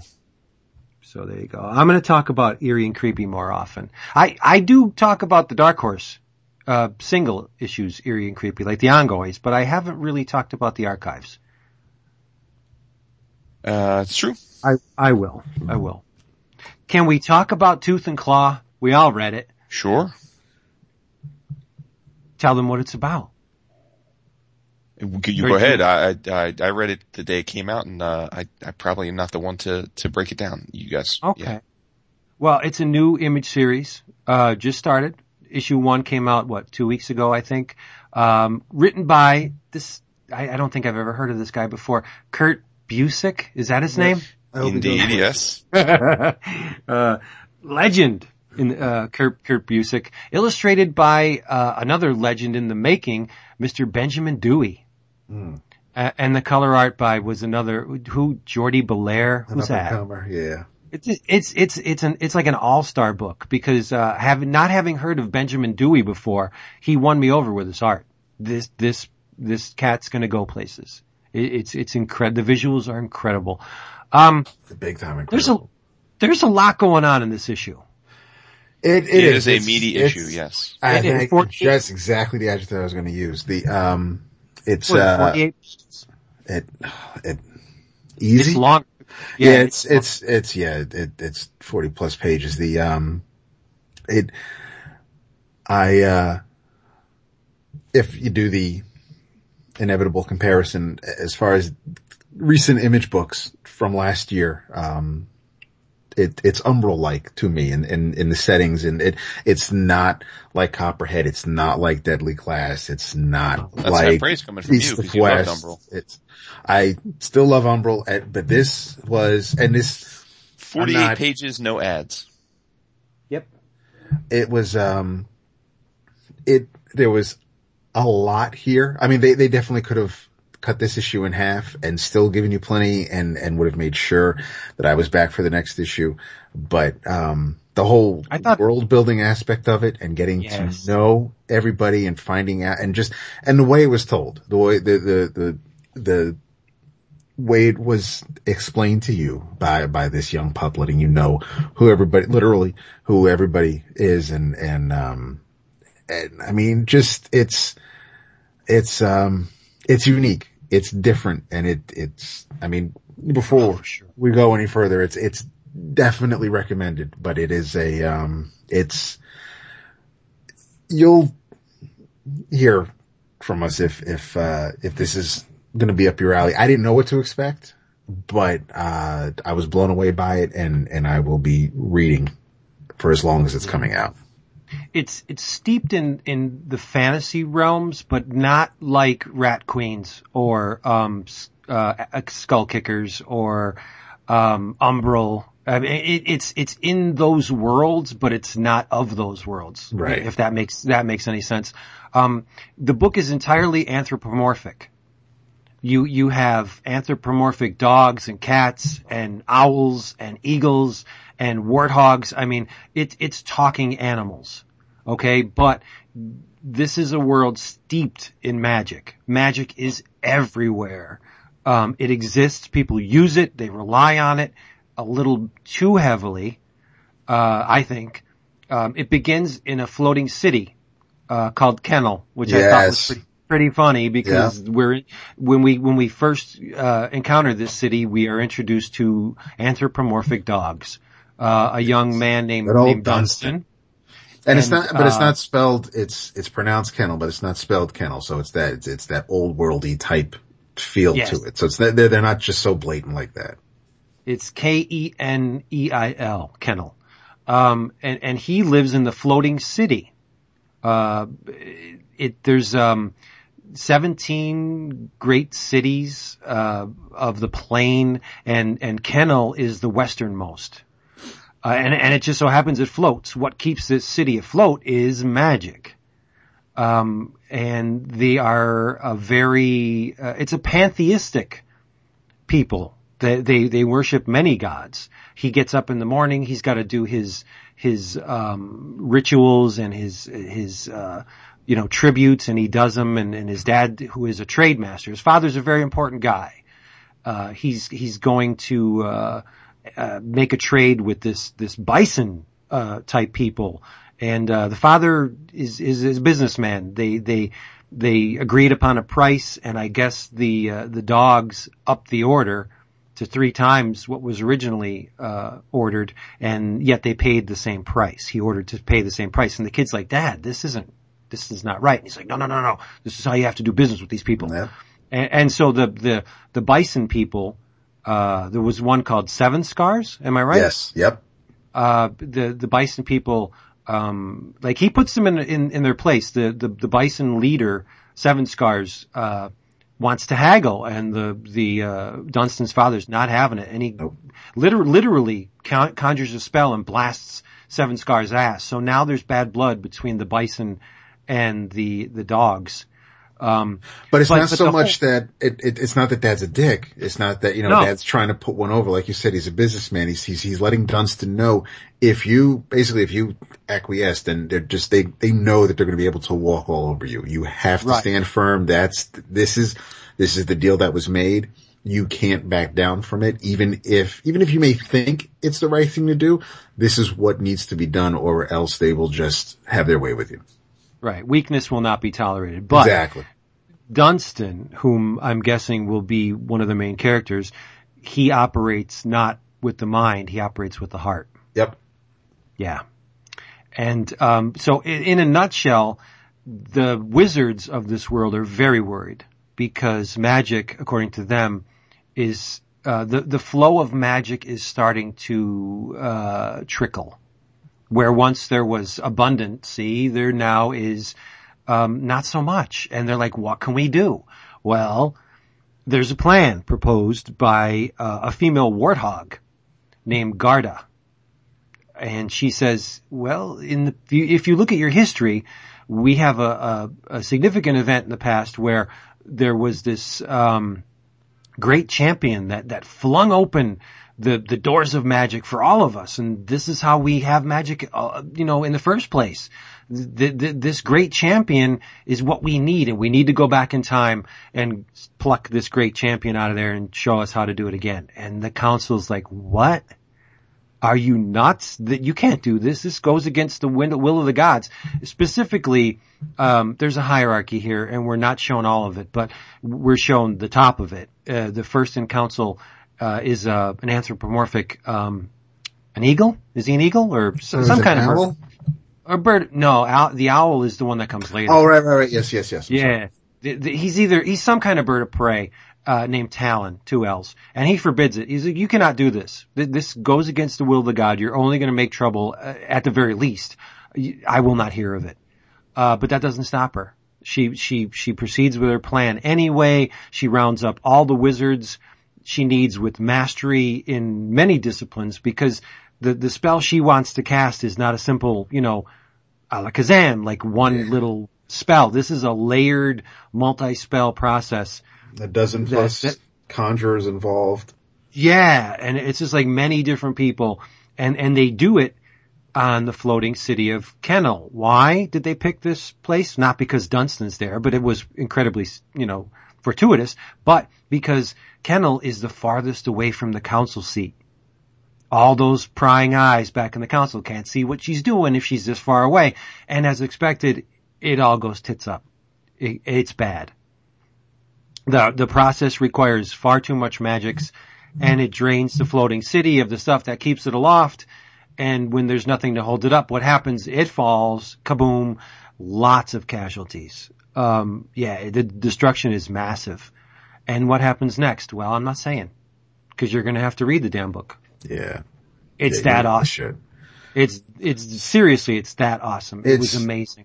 There is absolutely, the amount of detail that Dewey puts into the city, the background, the streets, the buildings, the clothing that everybody's wearing. It is, Yes. I can't imagine how many hours a day this dude has to work to put this out here. And it's just, nothing is, there really aren't too many panels of a head with some yellow background and No. nothing else going on. I mean, that one page where it crashes. A lot of that is because of Geordi, because of the color, but Yeah. I mean, everything about this book is just, it's beautiful. I mean, these are characters that, the pet lover or not, I think you're going to care for. It's already fleshed out. It's the first issue. You hit the ground running, but you are told about everything and everybody and basically, everybody's station in this world. And, the whole thing with the champion, it's just, I know I said before, it's unique. It really is. And what really sold me after reading all of this and knowing I have to get the next issue, I thought the back matter with basically the IMs between Kurt Yes. and Dewey and then Geordi. I mean, and he just wants to tell these people what this is about and who these characters are. And they're like, no, I'm in. Don't worry about it. I'm going to draw it. I'm going to color it. And I want to know, but it's like, but that's all. It's just, it's been a while since I read a new Kurt Busiek book. And I mean, I've been missing it. I'm a huge fan of the man, but, this is all the dialogues sparkly dialogue. I love the word balloons. great. Just, I mean, everything about this. It is, They did slip up once though, I think. yes. I think there's one one balloon where it was pointing to someone else. Oh, no, I'm not talking about that. I think I I think there was an error in the judgment on the part of the creative team that will make the inevitable reveal less impactful than it could have been. Oh, really? Remember when Garda was talking about the great champion and she was going off and there was a mural or a panorama behind her and they used one of her word balloons to cover up something. Yes. And I don't think they should have did that. I don't think they should have tipped their hand that early. Oh, I see what you're saying. Yeah, because you pretty much actually no. It was I would have never seen it coming. It was an insect that's covering the face. Okay, right. Well, but yes, they she's talking about it, and the background is green, and yes, she's basically painting the picture of who the great champion right is. But yeah, and he's surrounded by a swarm of bees or wasps or something. But yeah, one of them is a big one covering the champion's face. So, but yeah, you pretty much know. You get an idea. It would be very silly if I mean, it could still swerve because it might be just a little bit too obvious, but I agree with you. Yeah, it would have been nice to keep that under wraps for as long as possible. Right. But no, it's stellar first issue. Amazingly so. I'm hoping that the cachet, as Jason likes to say, of Kurt Busiek's name translates into oversized hardcover when this thing gets collected. I mean, I know they'll go the route with the regular, get it on the ground floor trade paperback, but I want a special convention only oversized hardcover of this. Ron, make it happen. Just like East of West. Yes. And Deadly Class, right? And Cowl. Oh, Cowl. But they weren't oversized, but they were. Actually, I think number 6 came out today, so I'm dying to read that. As did Deadly Class number 9. Oh, that was last week, wasn't it? Or last week. Yeah, that was last week. Okay. We got to go off on Deadly Class at length one of these episodes. Faux show. Yes. I love that book. Well, I am sincerely glad you guys love Tooth and Claw. Uh-oh. No, I'm glad you guys loved it. It's awesome. Did you enjoy it? Put it this way, you guys did it far better justice than I could have describing it. So kudos, you did a great job. Well, that's a thumb half up. No, I mean, listen, no, I mean, I think the best way to describe a book is when you're passionate about it. You guys clearly were. That's great. Cool. Yeah. Absolutely. Great. Let me tell you who else is thankful for things though. Oh, I love these. Yes. Love them. Our good buddy and newly minted artist on the upcoming, Phantom reboot, Mr. Brent Schoonover. Have you seen preview pages from that? It looks phenomenal. Yes. Brent said that he is thankful for Too Much, loving family that tolerates the demands of a freelance artist, the continued growth of his business and art, and the memories of loved ones, friends, and pets that left him this past year. Aww.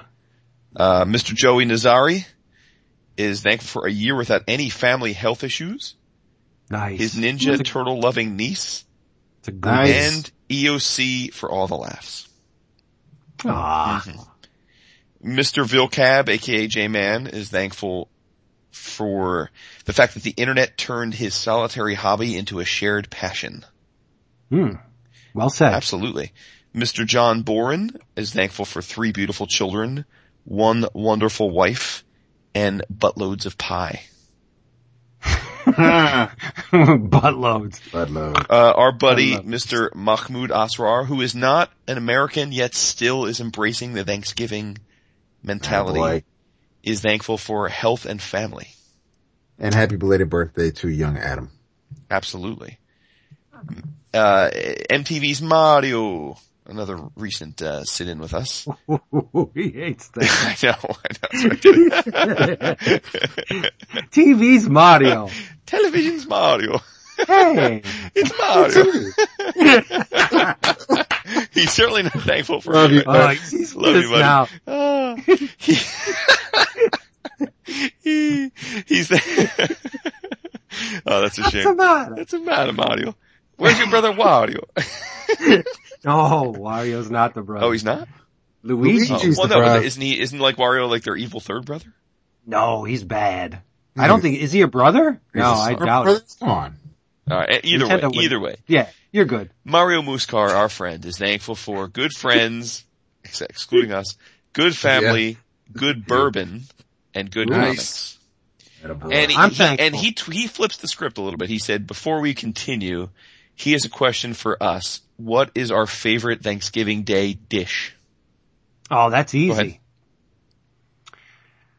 Well, I guess it's not as easy. I gotta go with sweet potatoes. I love the candied sweet potatoes. Okay. Diggity dab dab? Honestly, it's probably stovetop stuffing. You are so much like my wife. Seriously, there are, and I don't mean to cut you off, but there are, I try to take the high road with a lot of, like I haven't had a Klondike or an ice cream sandwich because, say what?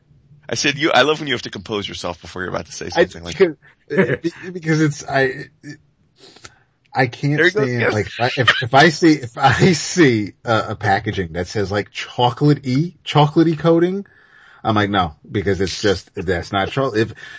So there are things that I definitely try to eat that are more pure or true.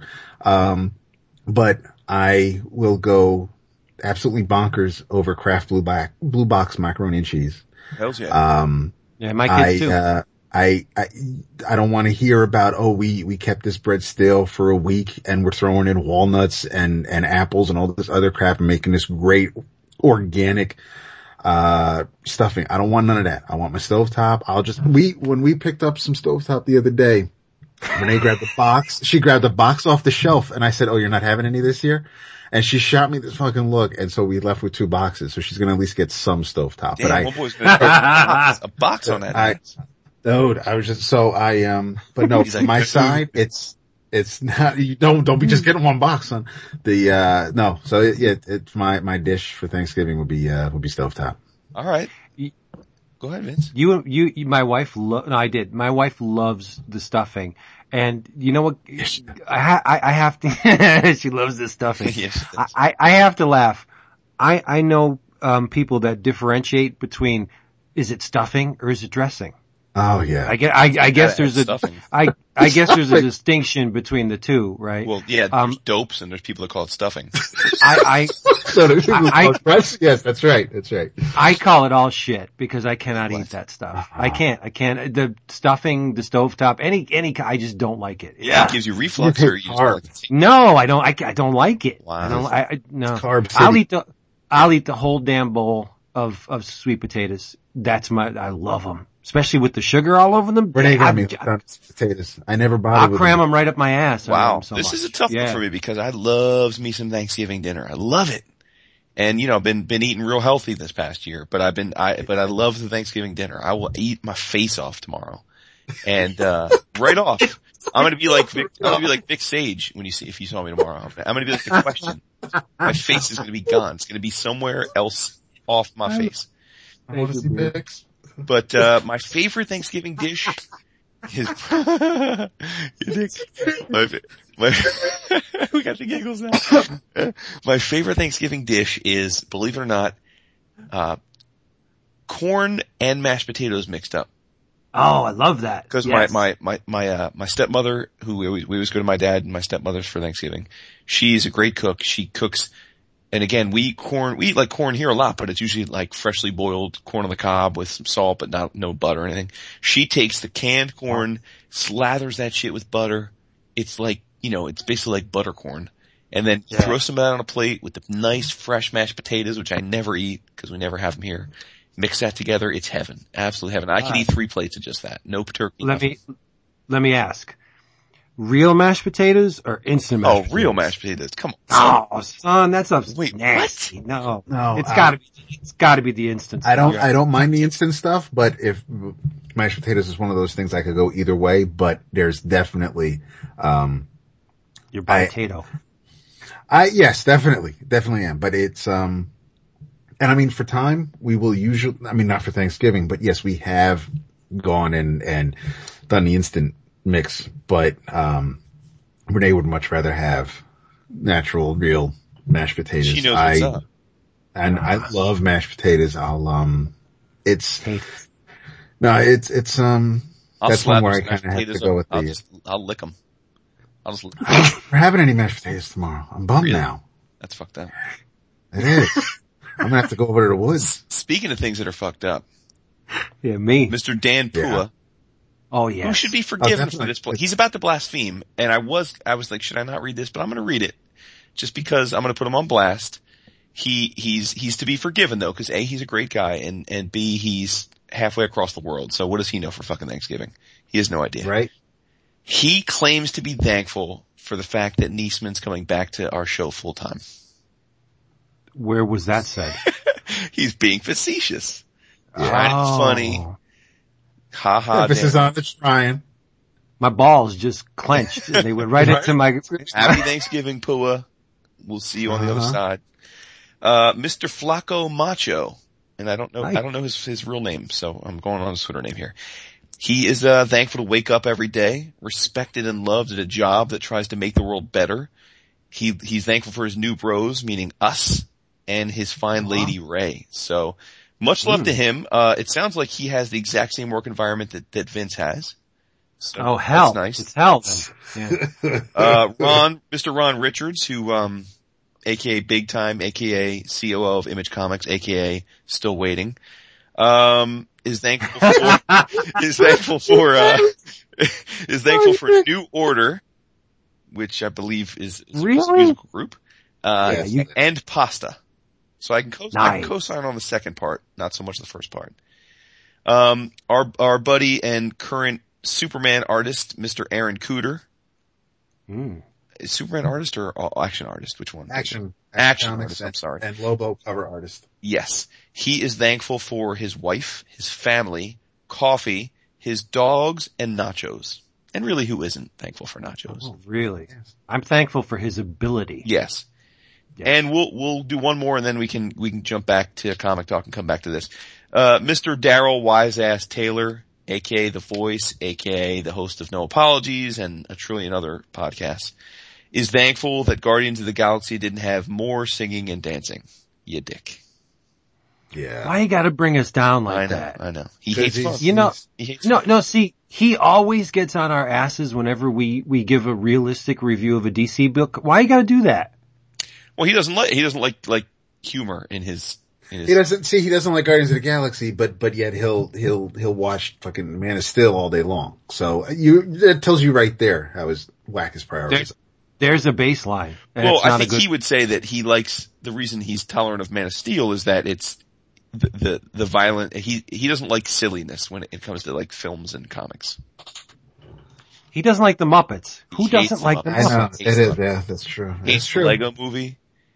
What? Yeah, it's not good. It's not good. We need So basically he has a small little pebble for a heart. He's like the Grinch before it grows 3 times. Right. We gotta roofie his ass and do some like Clockwork Orange thing where we bind him and pull his eyes back and just make him watch like all fun stuff for like 24 hours. Yeah. He'll be a new man. Well, and seeing as how everybody's got a shit ton of snow to shovel and food to eat, I think we should keep on going. And, I think so too. I guess we're gonna keep giving, Image some love, cause I wanna shout out, and I'm not gonna get too deep into it because my man Dap is gonna be caught up and we can talk about it some more next week or the week after. But I wanna give a shout out to Lazarus. Oh, I didn't even start it. No, yet. that's okay. That's okay. I've realized I'm incapable of reviewing a book like you are, where you go all in. So you never have to worry about that. I really am. I don't know how you do it. Like you'll say like, oh, I'm not going to go too deep into this. And then you'll give like a perfect synopsis of the book. Yeah. But I feel like I should give the people reason to read it. No, I hear you. But Lazarus is written by Mr. Greg Rucka, another former guest of the show. Collaborating with, Mr. Michael Lark, with colors by a new colorist to me at least. I don't know if you guys know them. Santi Arcas. So I don't know if they're new to the business or not, but they're doing a great job on this book. I think we mentioned the book once or twice when it was first coming out, but yes, we haven't talked about it in a while. It's up to issue 13, just came out this week, I think, or last week. I think it was this week. Yeah. I think it's it may have been last week. I think it came out this week. So they're through 13. 2 or 3 weeks ago, they just released the first beautiful oversized hardcover of this, which includes the first 9 issues. And the setup is, it's a not too far distant future. It's Rucka's sci-fi adventure extension of the idea of the one percenters. Not getting political here, but it is a truth that the dispersion of wealth in this world is getting wider, right? The uber wealthy are getting uber wealthier at the expense of many people. That is a fact. Again, whether you're Republican, Democrat, Libertarian, rich, poor, that is a fact. I'm as an investor and an economist, that is an indisputable fact. And, Rucka's, I think, political leanings are relatively liberal, and he's having some fun with this book, but he doesn't get preachy with it.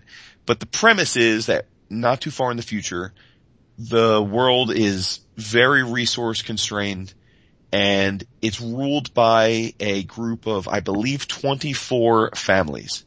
The idea of central governments is gone. Essentially, each family is in power because they control some precious resource, whether it be a particular area of land or the ability to generate food through crops and genetic seeds or weaponry or infrastructure. Each of these families has, by being an industrialist, has cornered some aspect of a world supply chain that is absolutely necessary. And so literally these 24 families rule the world. And then there are serfs, which are people that have been deemed by virtue of their genetics or some defined skill set capable of some value to the family. And so they're elevated to serfdom, and they serve the family in some capacity. And then everybody else on the earth is known as waste. And they're essentially, as you might think, they're just forgotten and left to their own devices.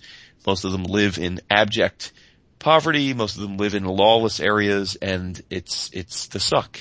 And it's hugely bifurcated. I mean, the families, there's maybe 100 to 200 members of these families. There are probably a few million to maybe just a few 100,000 serfs, and then billions of waste. of Wastrel. But the book Lazarus is about the fact that, one of the families is the centerpiece of this book. And every family, for some reason it hasn't been defined, every family has a protector that is a member of the family, and they are trained from birth to be the protector of the family, the sword of the family, essentially.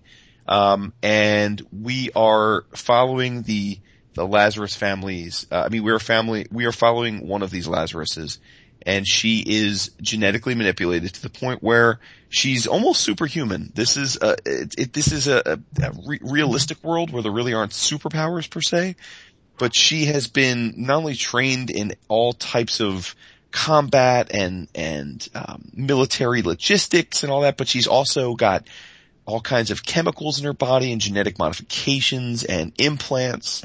And so she's as close to a superhuman as possible. She can be stabbed or shot, and chemical endorphins will go off in her body to make her not feel the pain. She heals faster. She's basically an absolute total badass. And although she is a member of the family, she is treated in some ways like a second-class citizen. She has to follow the orders of her father and the rest of the family in total compliance. She can't question them.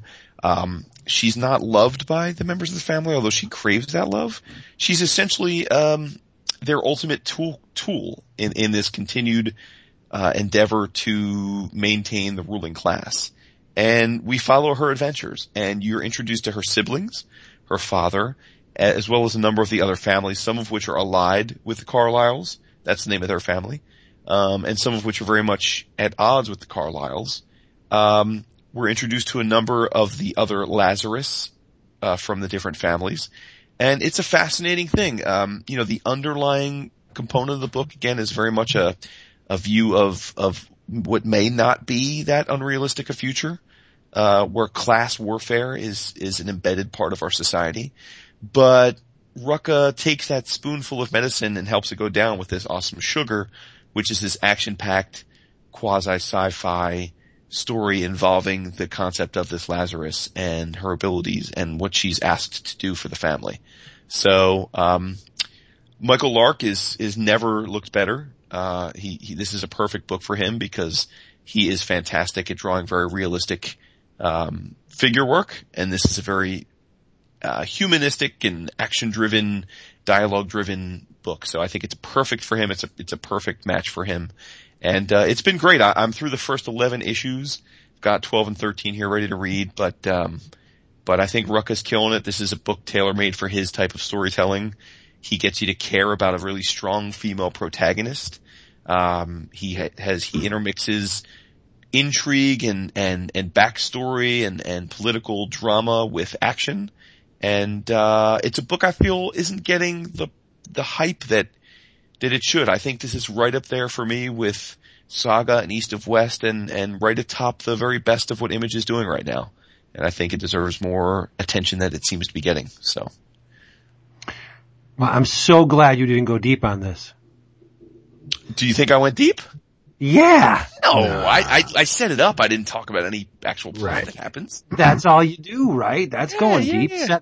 You painted a pretty vivid picture, buddy. That's deep. No, it's awesome. It's awesome. And, I have, the first 2 trades, which I'm assuming is up to issue 9. Yeah, it probably right? takes you through the same, I assume each hardcover is, 2 trades worth, so yeah. Yeah, gotta read that. It looks great. You do. Yeah, I'm sometimes, Lark is sometimes hit and miss with me.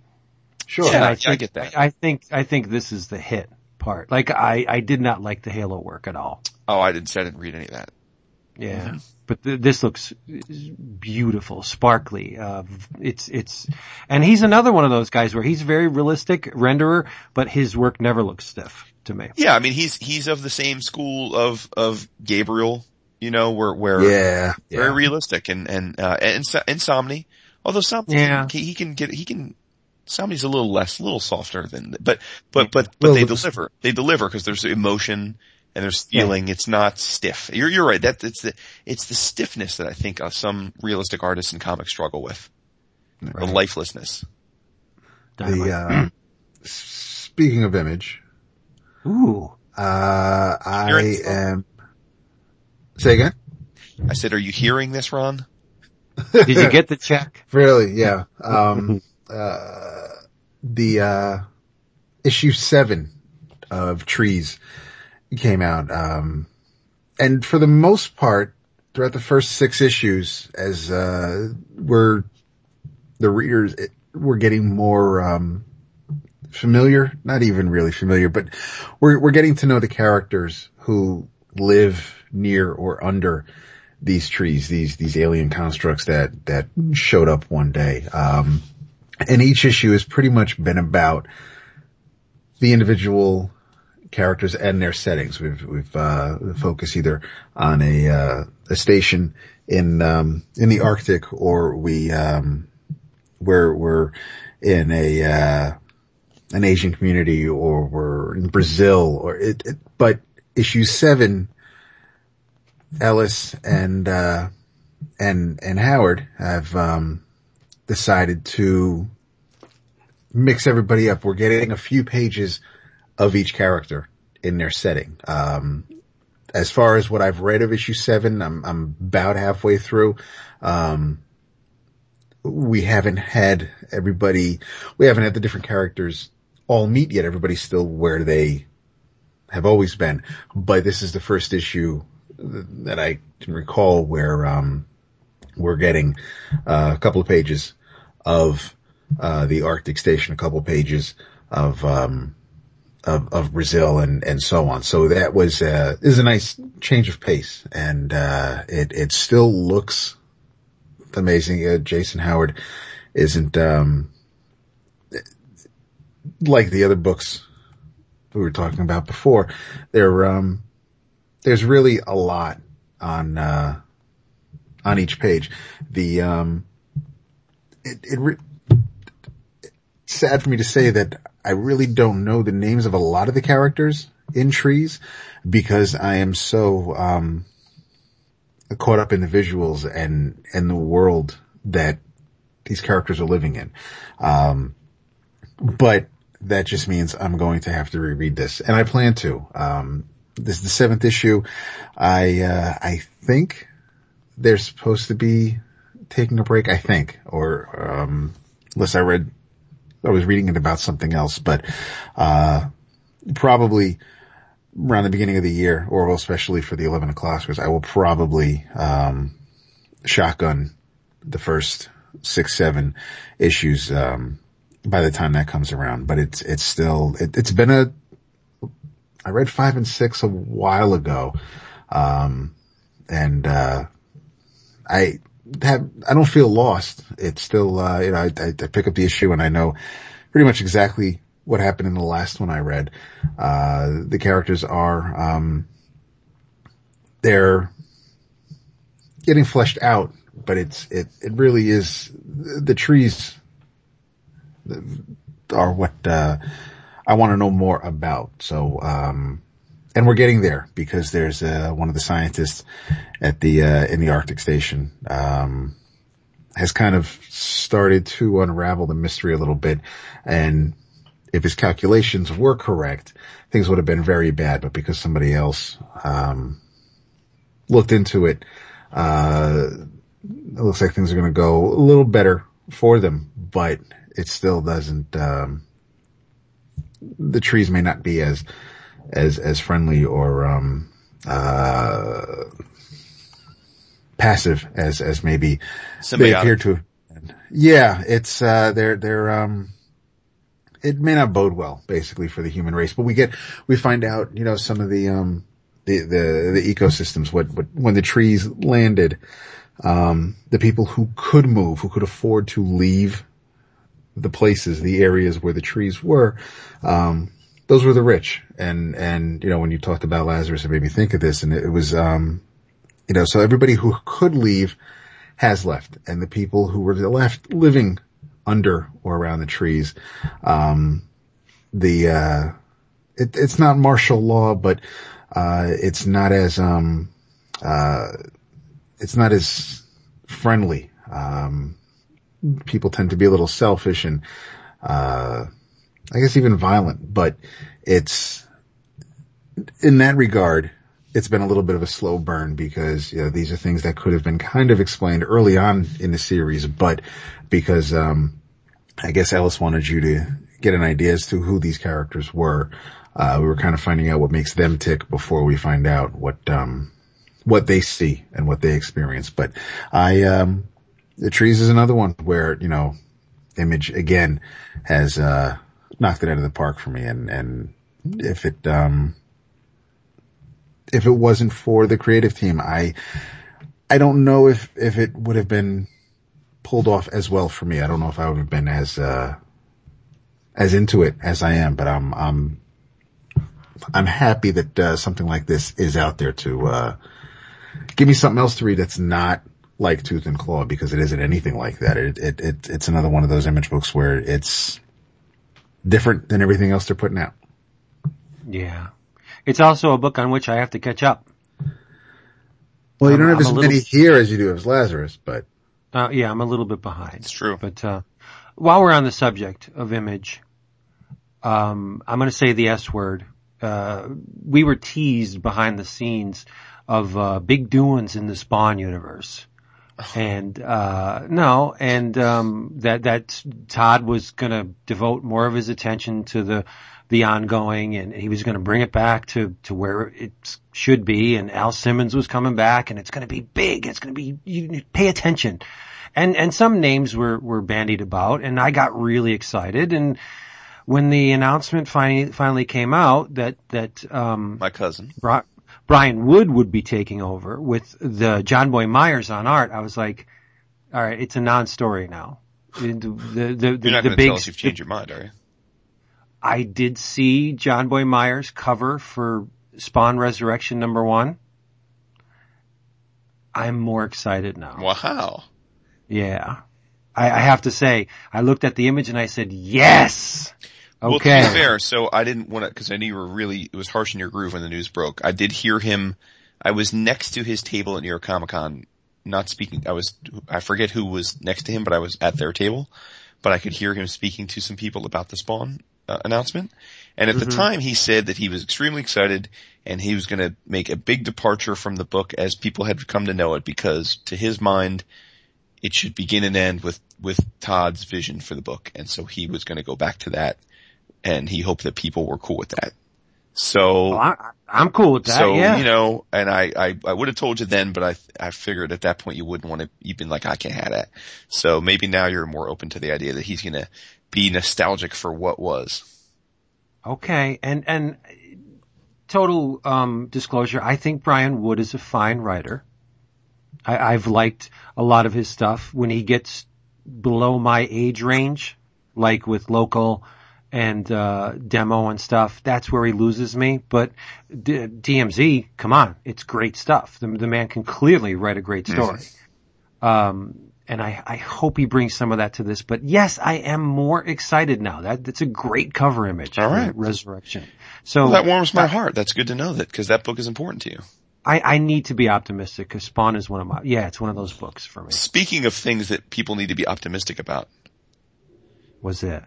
Mr. Joey Cruz is thankful and optimistic about his good friends, good comics, and every other form of inspiration and encouragement the world has given him.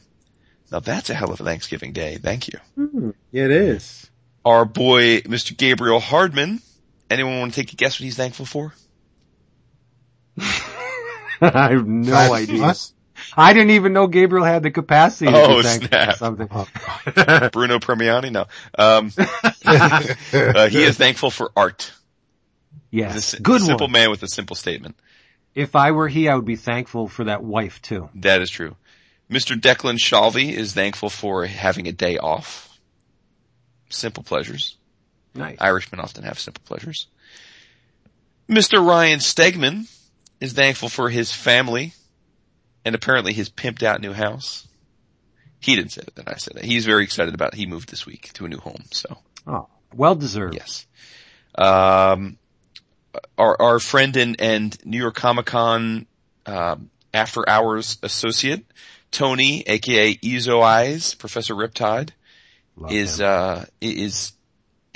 matching Mr. Laming, his buddy and friend of ours, who they both are thankful for the good fortune to still be working on very cool comics, Friends at Comics Club, which I assume is a UK thing, and 11 O'Clock Comics, as well as great writers and, most importantly, great editors, letterers, and colorists that Mark gets to work with, as well as Twitter for keeping him company on all-nighter deadline sessions.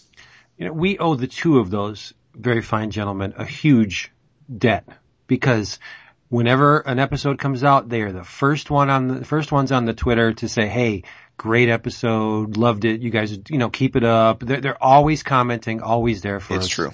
They're amazing, and we should really, mention them more Absolutely. often. It's just a thank you. No, that's for sure.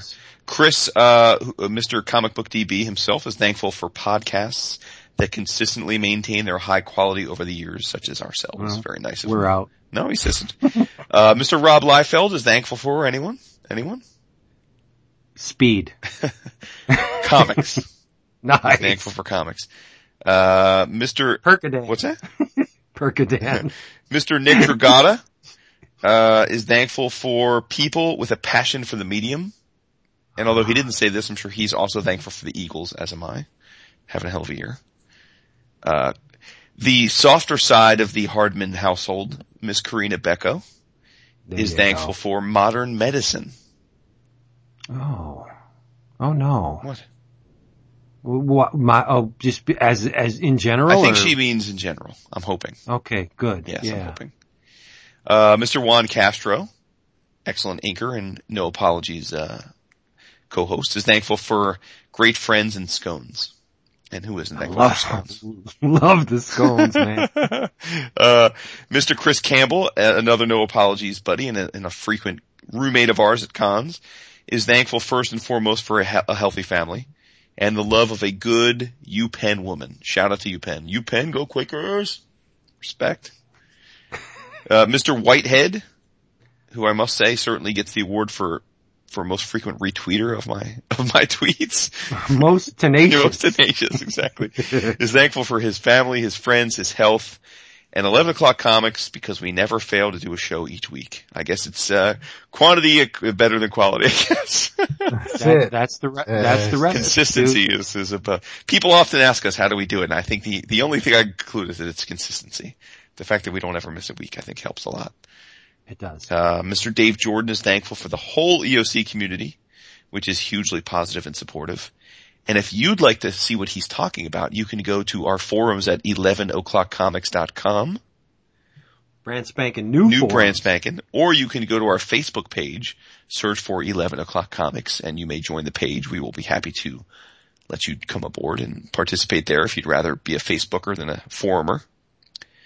Mr. McDade, my brother in Jam Piece, is thankful for an incredibly understanding wife, which is very true because the last that we saw McDade, David and I were at Heroes Con, as was Jerry, and he spent the weekend running around getting artwork on his wife's birthday.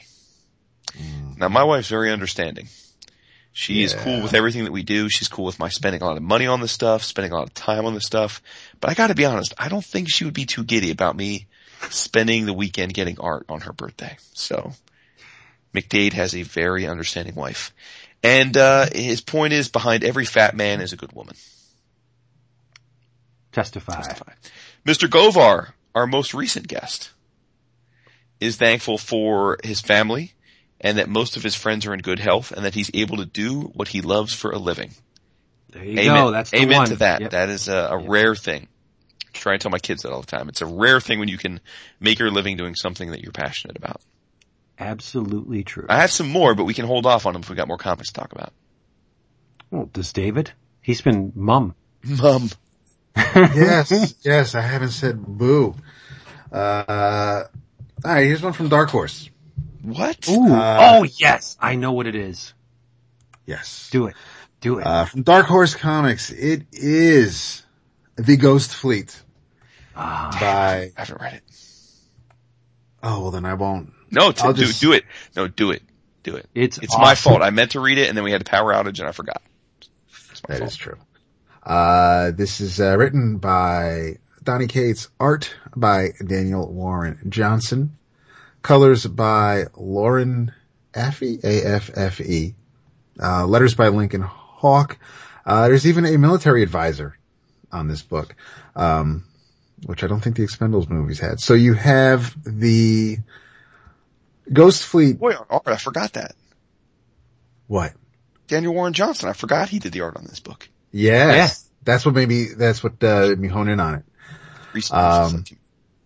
It looks amazing. It's, we're introduced to Trace and Ward. They seem to be,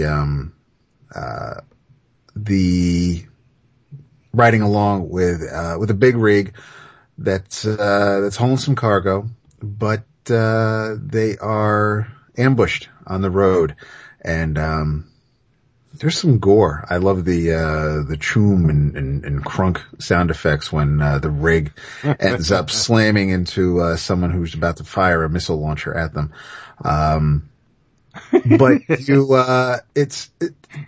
it's a lot of action. I mean, it is it's crazy. There's a ton of sound effects. The things kind of go awry. Boy looks like Tony Stark with an eye patch. Yeah. He does. A little bit. And he doesn't start off with an eye patch. No. He gets that the hard way. Which surprised me because before leading up to that, I'd be thankful for the eye patch considering what he went through before that. So, they seem to be pretty good buddies and, even close with, Trace is close with Ward's family. Apparently, I guess Ward is, not doing too well. And to the effect where, if an organ is failing, that his buddy would even, test himself to be a match. But something goes wrong. The cargo gets, exposed, and that's when things kind of go off the rails between these two friends. He wasn't really supposed to see what was inside, and we don't either, which kind of torqued me. We don't see what's inside, but when Ward tells Trace that, they said they could fix his wife. They could, I had to do what I gotta do. So, he basically takes his friend out of commission, but, friend in quotes. In air quotes, yes, definitely in quotes. Yeah. So basically this is the setup. This is how the story begins. We're with these two friends and the cargo from this truck and how they kind of, break up, and the premise is really cool. Trace really isn't happy, and he basically is, going to, he's a dead man with nothing left to lose, and looks like he's gonna go find his friend. And the last page is an absolute killer because homie looks a little bit like Snake Plissken, going screaming. His good eye is glowing. You're right. Totally, that's a totally Escape from New York. Especially with the Statue of Liberty in the background. Yeah. And basically the whole world's on fire, or at least this area in New York, and we're to be continued. But it's, it looks like the next issue is takes place 2 years after the, Trace and Ward's truck plunged off the overpass, and, Ward runs the Ghost Fleet from a top secret bunker, and Trace has reappeared. But, so it's a revenge story, I guess at the heart of it, once you get to past everything in this first issue. But it was a pretty nifty setup. The art is great. And it's, between this and some of the, Fire and Stone books and of course Hellboy, that I'm catching up on finally. Dark Horse is, it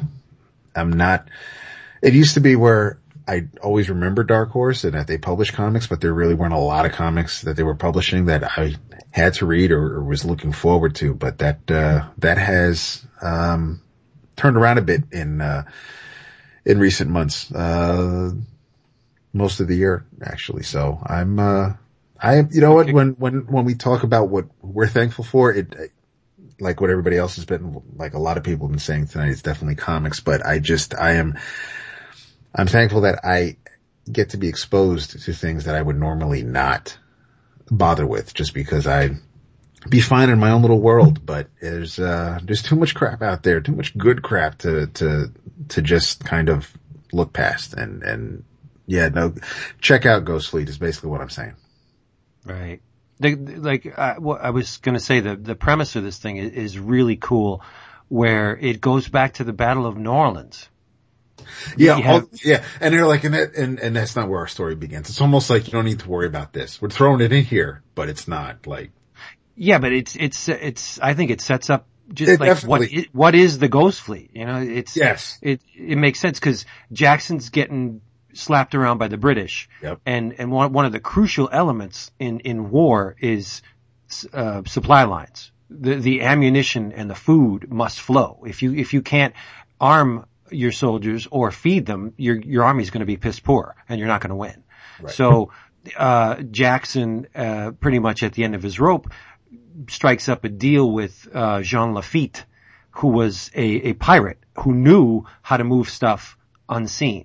So he helps him set up these supply lines to get the stuff in, and that transfers over to the Ghost Fleet in that there are invisible avenues one can take to transport sensitive cargo. And sensitive in the Ghost Fleets, the modern day Ghost Fleets case, meaning possibly paranormal, because the thing or whatever it was that was in that truck was not normal. He wasn't transporting Charmin or like mangoes. You know, there was something in that truck that left a trail. And this has the potential to be more, I think, than just a comic series. I could see this as a movie or a series. The setup has legs. Yeah. Don't you think? Oh, yeah, definitely. Yeah. And the resolution between the two co-workers, I mean, it's something that, you know, this could be Preacher level extended narrative. This could go on for like 60, 70 issues. The potential's there. Yeah. I thoroughly enjoyed this. And like David said, it definitely looks like a Dark Horse book. The style of rendering, the line work, it's all inky and brushy, and there's scumble on some pages, and the line work is very expressive. You get your thicks and your thins. It's not a static pen line. It looks like a lot of Dark Horse books, which is very much a compliment. I thought this issue was great. I'm buying it in single issues. Nice. Wow. That's crazy. Word. I'm buying more single issues now than I think I have at any time in the past. Yeah. I know, you were like, I'm giving up singles, I'm done. It's too hard to wait for the damn trade, especially when you guys are like, oh, I should read this. I was like, no, I'm waiting for the trade, man. Well. Yeah, because you never have digital copies or anything. I do, but I'll say it again. Digital to me is not real. I could have every digital copy of every comic published every week, and it just would seem like I have nothing to read. I gotta have it in my hand. Right. It's silly, I know, but that's the way it is. It is. Mr. Stephen Chambers is thankful for the Sacramento Kings being worth a damn for the first time since the Bush administration, which is an NBA reference, which probably many people are like, huh? And he says, I was like, and you guys too. So he's thankful for us too. Mr. Larry Biscuit, very yes. says, he's thankful for so much, including his 2-year-old son and his daughter that will be born on December 30th. His son loves comics. So that's pretty awesome. Excellent. A kid's gonna have it rough. When your birthday's that close to Christmas. Talk about it. I'm right there with him. I know. Yeah, December 19th. Mr. John Dudley is thankful for those quiet, solitary moments when a comic can transport his mind across time and space, and having a place like the EOC forums to discuss those same experiences. Very nice. Aw, that's good. I like that. Let's see here. Mr. John Powderly is, hold on, sorry. He compliments us, but he doesn't say what he's thankful for, so my bad on that. All right, I think that's it, man. I think I covered us all. I think I covered all the thanks so far. Nice. Yeah. We got a lot of them. I appreciate everybody that took the time to chime in. For real. You know what I'm thankful for? What? Discount Comic Book Service. Oh, I guess it's the end. It is that time. It is, because they provide me with my books dirt cheap. Magic. I can order more books because I use DCBService.com. Thankful for the Merklers. Yes, very thankful. They are absolutely the best. Get your books, get them cheap, get them delivered right to your door in the condition in which they received them. That's the big thing. When I open up my box, I know every one of those issues is going to be pristine. When I go to the regular shop, I got to look through the stack to make sure, this cover has a wrinkle, corners busted on this one. I have never received a book from DCBService.com that was not in pristine condition. It is so That's a big thing. That's a big thing, dude. Get your previews cheap too. And, make sure to check out those Valiant books. Like we said, The Valiant #1 is coming out very soon. You can still tell your shop you want it.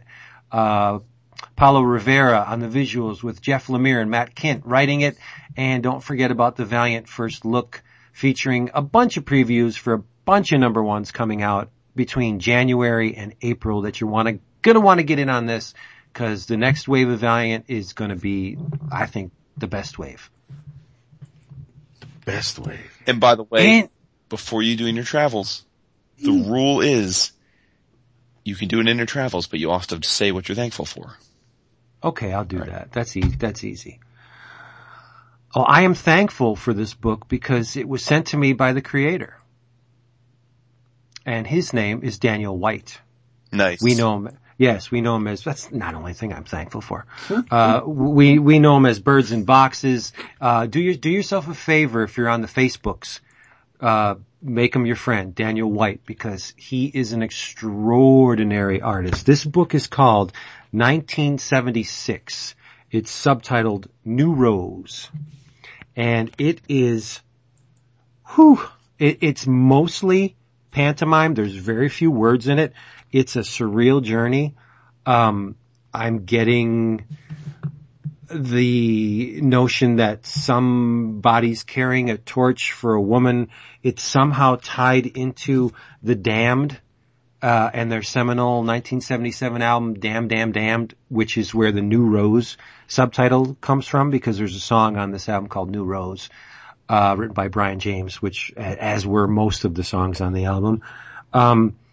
The thing is decked out in processed colors. For those who don't know, I'm talking magenta, cyan, and yellow. It's amazing. It's trippy. It's psychedelic. I think, I'm not shitting you when I say this. I think every panel's really special. I'm going, there's like a 16 panel grid on some of them. There's full page splashes. It's an amazing book. And it's so unique. I don't think I've read anything this year that compares to this book. It's so great. I see traces of Jim Starlin in it. It's very much in the Starlin multiverse in terms of the cosmic triggers type trippy stuff. It's amazing. There's a concept going on here, but as this is the first part of a longer story, you only get a bare glimpse of what's going on. It opens up with a latent image of a woman. It takes into account the process of making comics as well as the comics themselves. It's a really great issue. I can't do it justice by talking about it. You need to experience this yourself. And I'm sure you can, if you hit Daniel up on the Facebooks or the Twitter, he's Birds in Boxes on Twitter. You can get yourself a copy. I know, I think Isotope has this and Desert Island in Brooklyn has it. The indie shops are going to carry this thing. It's just amazing. 1976 by Daniel White, subtitled New Rose. Really grab this. It's a fine piece of work. You will be moved in some way after you've read this. You have to be. Nice. Yeah. And what else are you thankful for? I'm thankful for you bastards. It's the truth, dude. I'm serious. I'm thankful that I have somewhere to go every week to talk about comics with people that I actually want to be with. Oh, how's that? So sweet. I am. That is sweet. Nice. Shut up. David, what you got? What you got? David's doing the jerk off thing on his end. Yeah. Oh, no. I have, the second issue of a series that recently started. We talked about the first issue I 2 should weeks hope ago. so if it's the second issue. It is, yes. Well, it could be, it could be Image United, and it doesn't necessarily mean it. What was that book that everyone raved about that first issue, and then the dude never did another issue? Yes, it was an Image book. Yeah,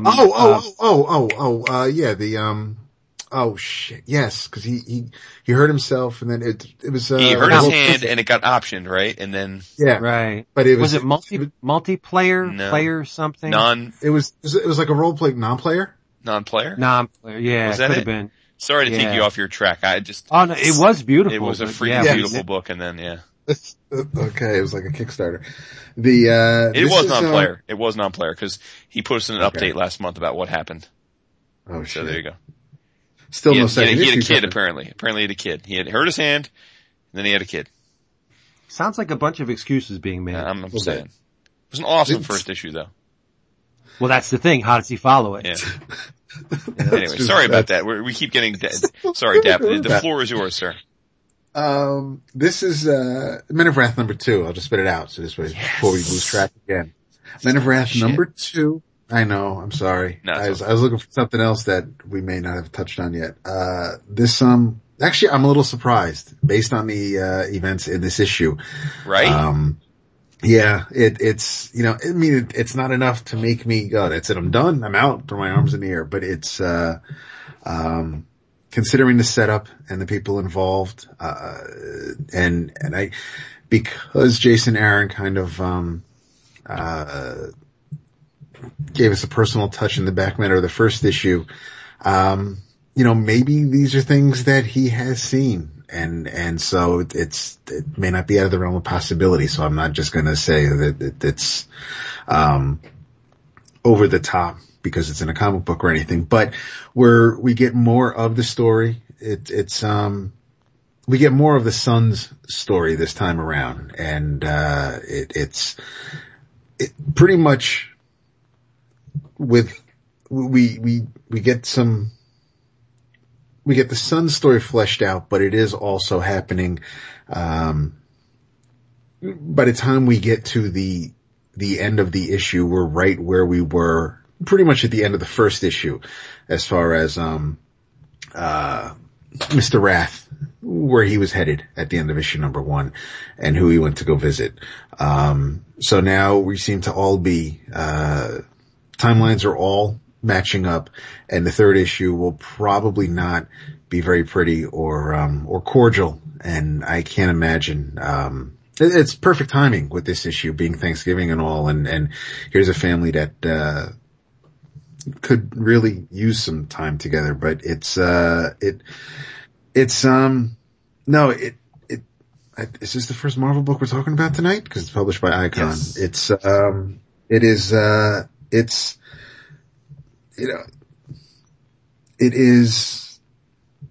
It's crazy, and it's violent, and, as someone who has only read the first Scalp trade, I don't know, where the comparisons to Scalped may lie with this. I don't know if it's kind of just, a natural progression to Aaron's storytelling in that vein. But it is not, man,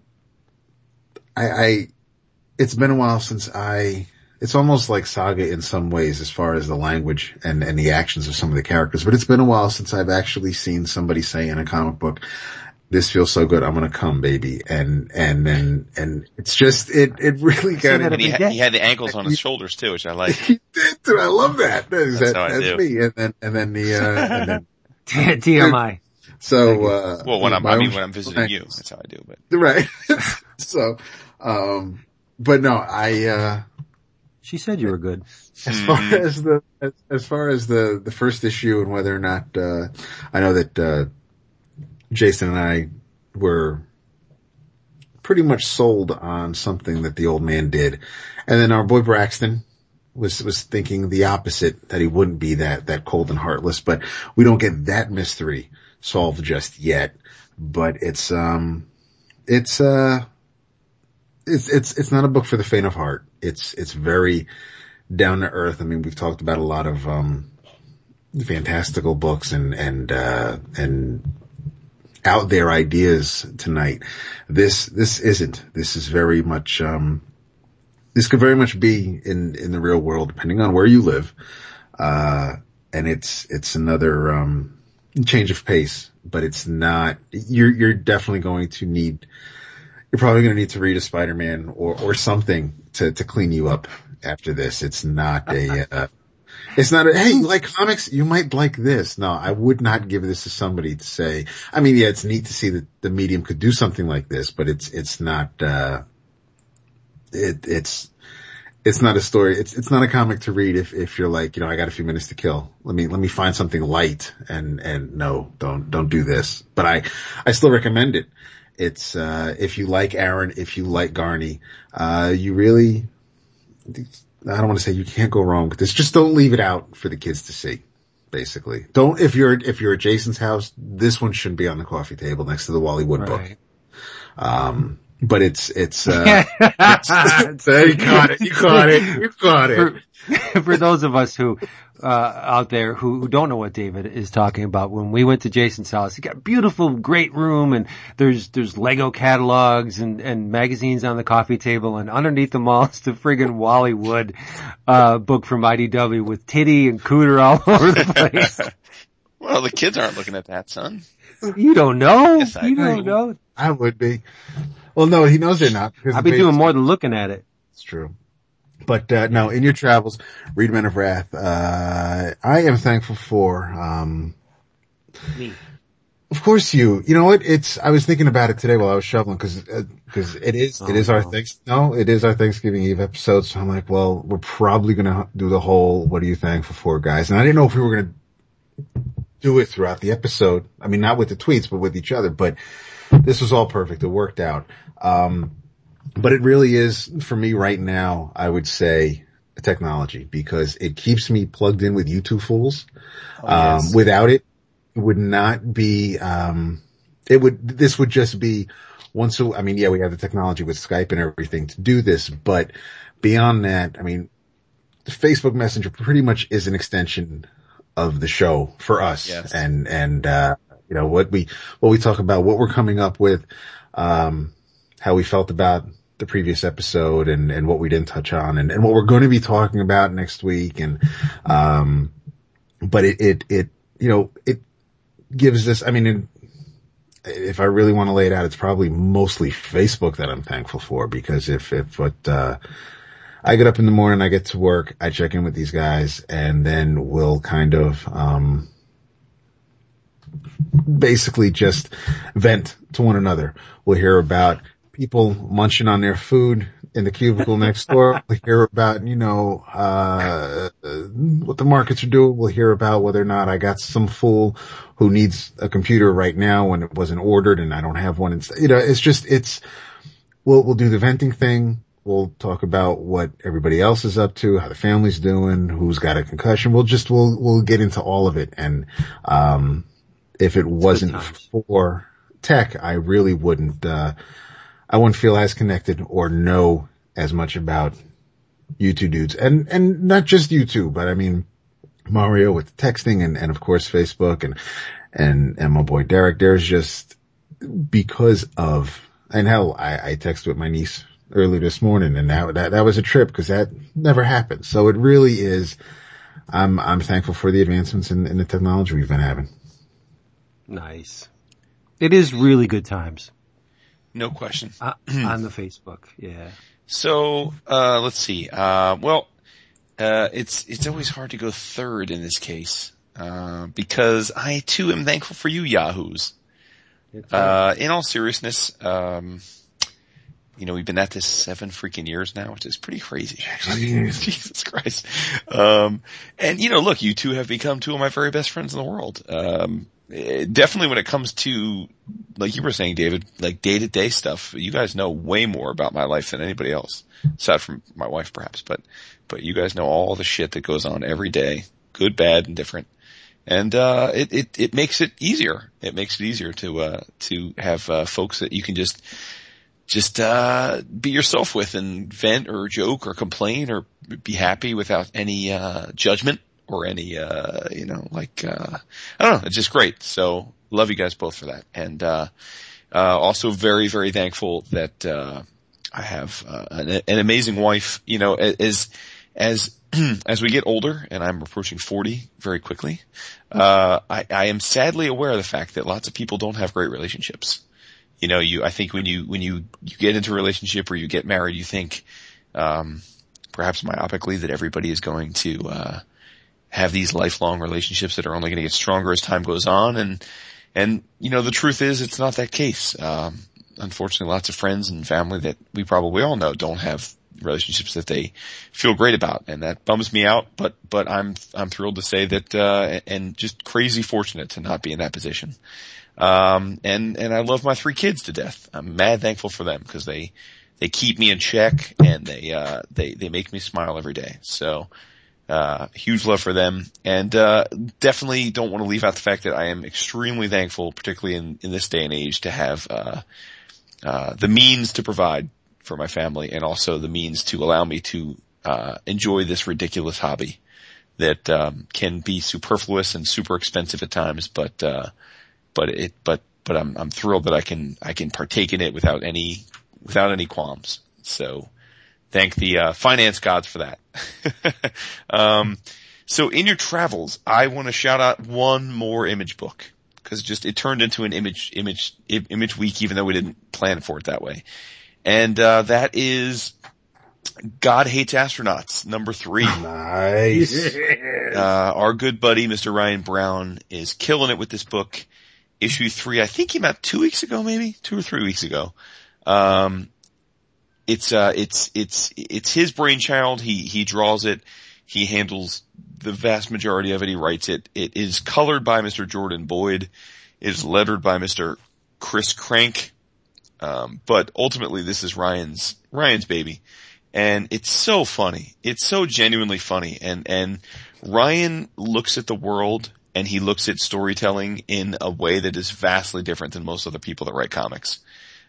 He's just a funny dude. I don't know. There's an innate ability to be humorous that he has that a lot of people do not. And, Yep. It's like, on the 3rd page when King Tiger eating a cheeseburger takes a battle axe to the owl astronaut and it says, apology accepted. It's a little thing, but it's hilarious. And then he's got the little ghost guy covering his eyes, and he's got a little thing where the owl guy is shitting his pants and it says pants shit as a sound effect. I mean, little things like that. It's silly, it's sophomoric, but it's fun. Yeah, it's fun. It's also very difficult to verbalize it. It is. But if you think about it, if you juxtapose this against our discussion with Pax Americana, it's just, this book is just funny. Yep. It's enjoyable. Yep. I mean, every page makes me smile. You definitely get the reach around from, God Hates Astronauts, but it's on a level that when you, like, someone trying to tell another person what makes God Hates Astronauts really special will always fail. You can never do justice to the merriment on those pages. It's something you need to feel. No, you you're need totally to experience right. It and feel it. Like yeah. the rhino waking up and he's like, OMG, OMG, OMG. And then he's running around and he's nude. So there's a black square that says Rhino Dong on it, covering his junk the whole time. Like, it's just hilarious, but you need to see it. Like, it doesn't sound that funny, but when you see it, it's ridiculous. Yes. And I assume Ryan knows this, but I am the proud owner of the first page of this issue. Wow. Tangents and everything.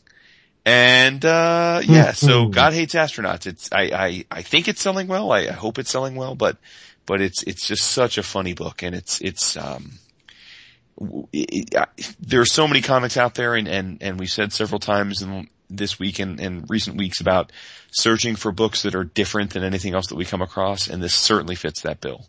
And I hope it's getting the love that it deserves, because it is freaking great.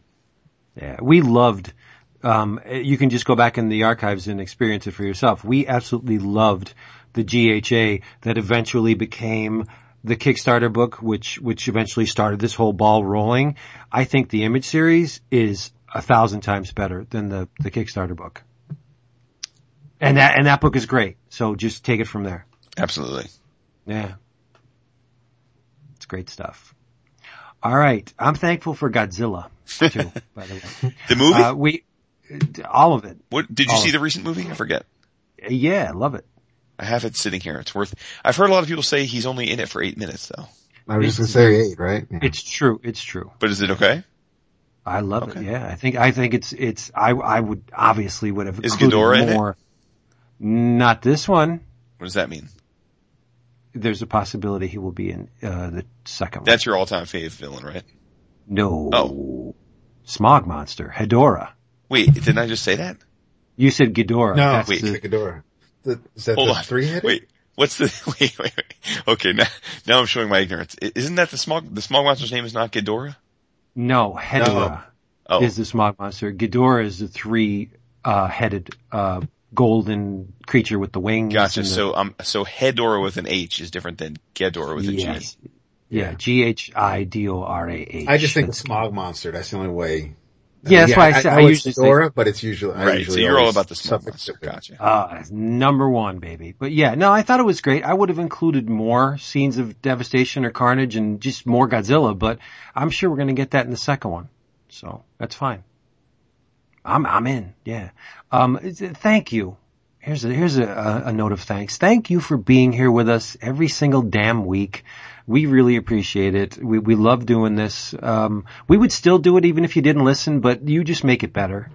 So thank you for being here, and come join us next week. Same place, same location you found this, and we will be waiting for you with the big old cup of Christmas cheer, because it's getting close, babies, and you gotta come back. It's true. Yeah, and we love you. David loves you so much. He's thankful for you every day. He tells me, thank Get you. that Black Friday Yes. shopping on, because deals are there to be had. I know. I'm looking for some Infinity. I want to play the Hulk. Do you? Yeah, Yeah. My see, kids have got I- zero interest in that whole thing. Oh, okay. Really? Yeah. Vinny came up to me and he said, Dad, do you realize that I can team up the Hulk with Spider-Man? I said, really? I said, yeah. and if I wanted to, I can throw, I don't know, Big Hero 6 in. I could do, and he's going through the whole list of all the figures they make. I said, well, what about the Disney proper characters, like the Frozen characters? He said, they're alright. They're okay. He's all about the Marvel. Yep. He goes, I can get Groot and play Groot. So I want this game. That's cool. Yeah. I mean, it's a money pit, just like Skylanders, but at least I'll be able, when the dust settles, I'll be able to take these figures, put them on the shelf and say, I got my Hulk right there. There you go. And my Spider-Man. That's cool. Yeah. So yeah, join us next week. We love you, everybody. And, David loves you so much. Read Secret Wars and Secret Wars 2 and all the tie-ins.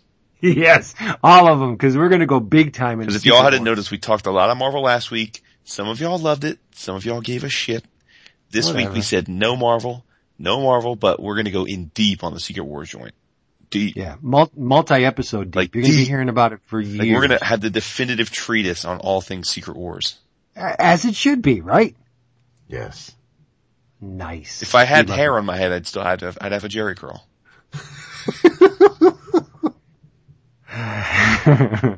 Secret Wars 1 gets a 10. 2? I don't I'm know. stoked to reread 2 though, because I haven't read 2 in, I mean, since the late 80s. Same here.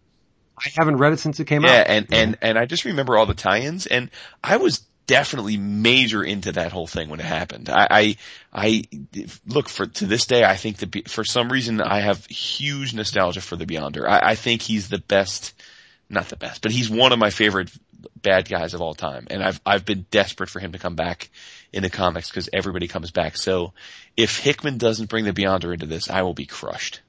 Oh, he will. He will. He brought it into, What was that, Avengers miniseries? No, that was Illuminati. That was Bendis. Bendis and Reed. Oh, Bendis that's brought him right. in, yeah. My bad, but It I'm was sure primarily he a flashback. It's not like he reappeared. But wasn't the Beyonder really just Jim Shooter?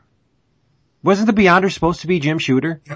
Speaking of, what's interesting, and I'm reading the first issue today, and the dialogue is so like, I, Dr. Octopus, and I, Crusher Creel. It's so, you read it as if, Absorbing Man is mocking Doc Ock when he's talking back to him, but it's dialogue that would only work in a comic book. It would sound ridiculous if you said it out loud, but as I'm reading it, it's something that I could hear in a movie. Like, this is how you would use these characters to introduce themselves and get an idea as to who is who in a movie. So Shooter had some things going for him when he was writing Secret Wars. There were some things that obviously weren't, like the with everybody on the Avengers getting on the X-Men's ass because Magneto's hanging out with them and of course, prejudging and whatnot. But I am stoked. I have read Secret Wars more often than Secret Wars 2, as we just mentioned. I haven't read that since it came out. And that was one of the ones that was an event where I did buy tie-ins for books that I wasn't normally reading. Even though I was buying most of the Marvel stuff, I was getting all 3 Spidey books. I was getting X-Men and Fantastic Four. But, if I wasn't buying a comic book at that time, I probably was buying the Secret Wars 2 tie-in. But it was, I'm looking at some of the covers and when Ron Frenz was drawing Amazing Spider-Man, even though Secret Wars 2 might not knock my socks off, feeling again what I was feeling when I was reading those comics when they were coming out, that's going to be the fun. Yes, you're exactly right. Smart man, David A. Price. Let's not get carried away. It's the truth. I'm thankful for your hyperbole. There's no hyperbole coming out of this mouth. Goodbye, people. We love you. See you next week. Go have a great Thanksgiving. Be safe. Yeah. Watch yourself on the roads, and don't eat too much. And eat some turkey. All right, eat some turkey and take a nap. If you like Vince, you're gonna work it off that night, no doubt. Bye. Peace. Bye. We love you.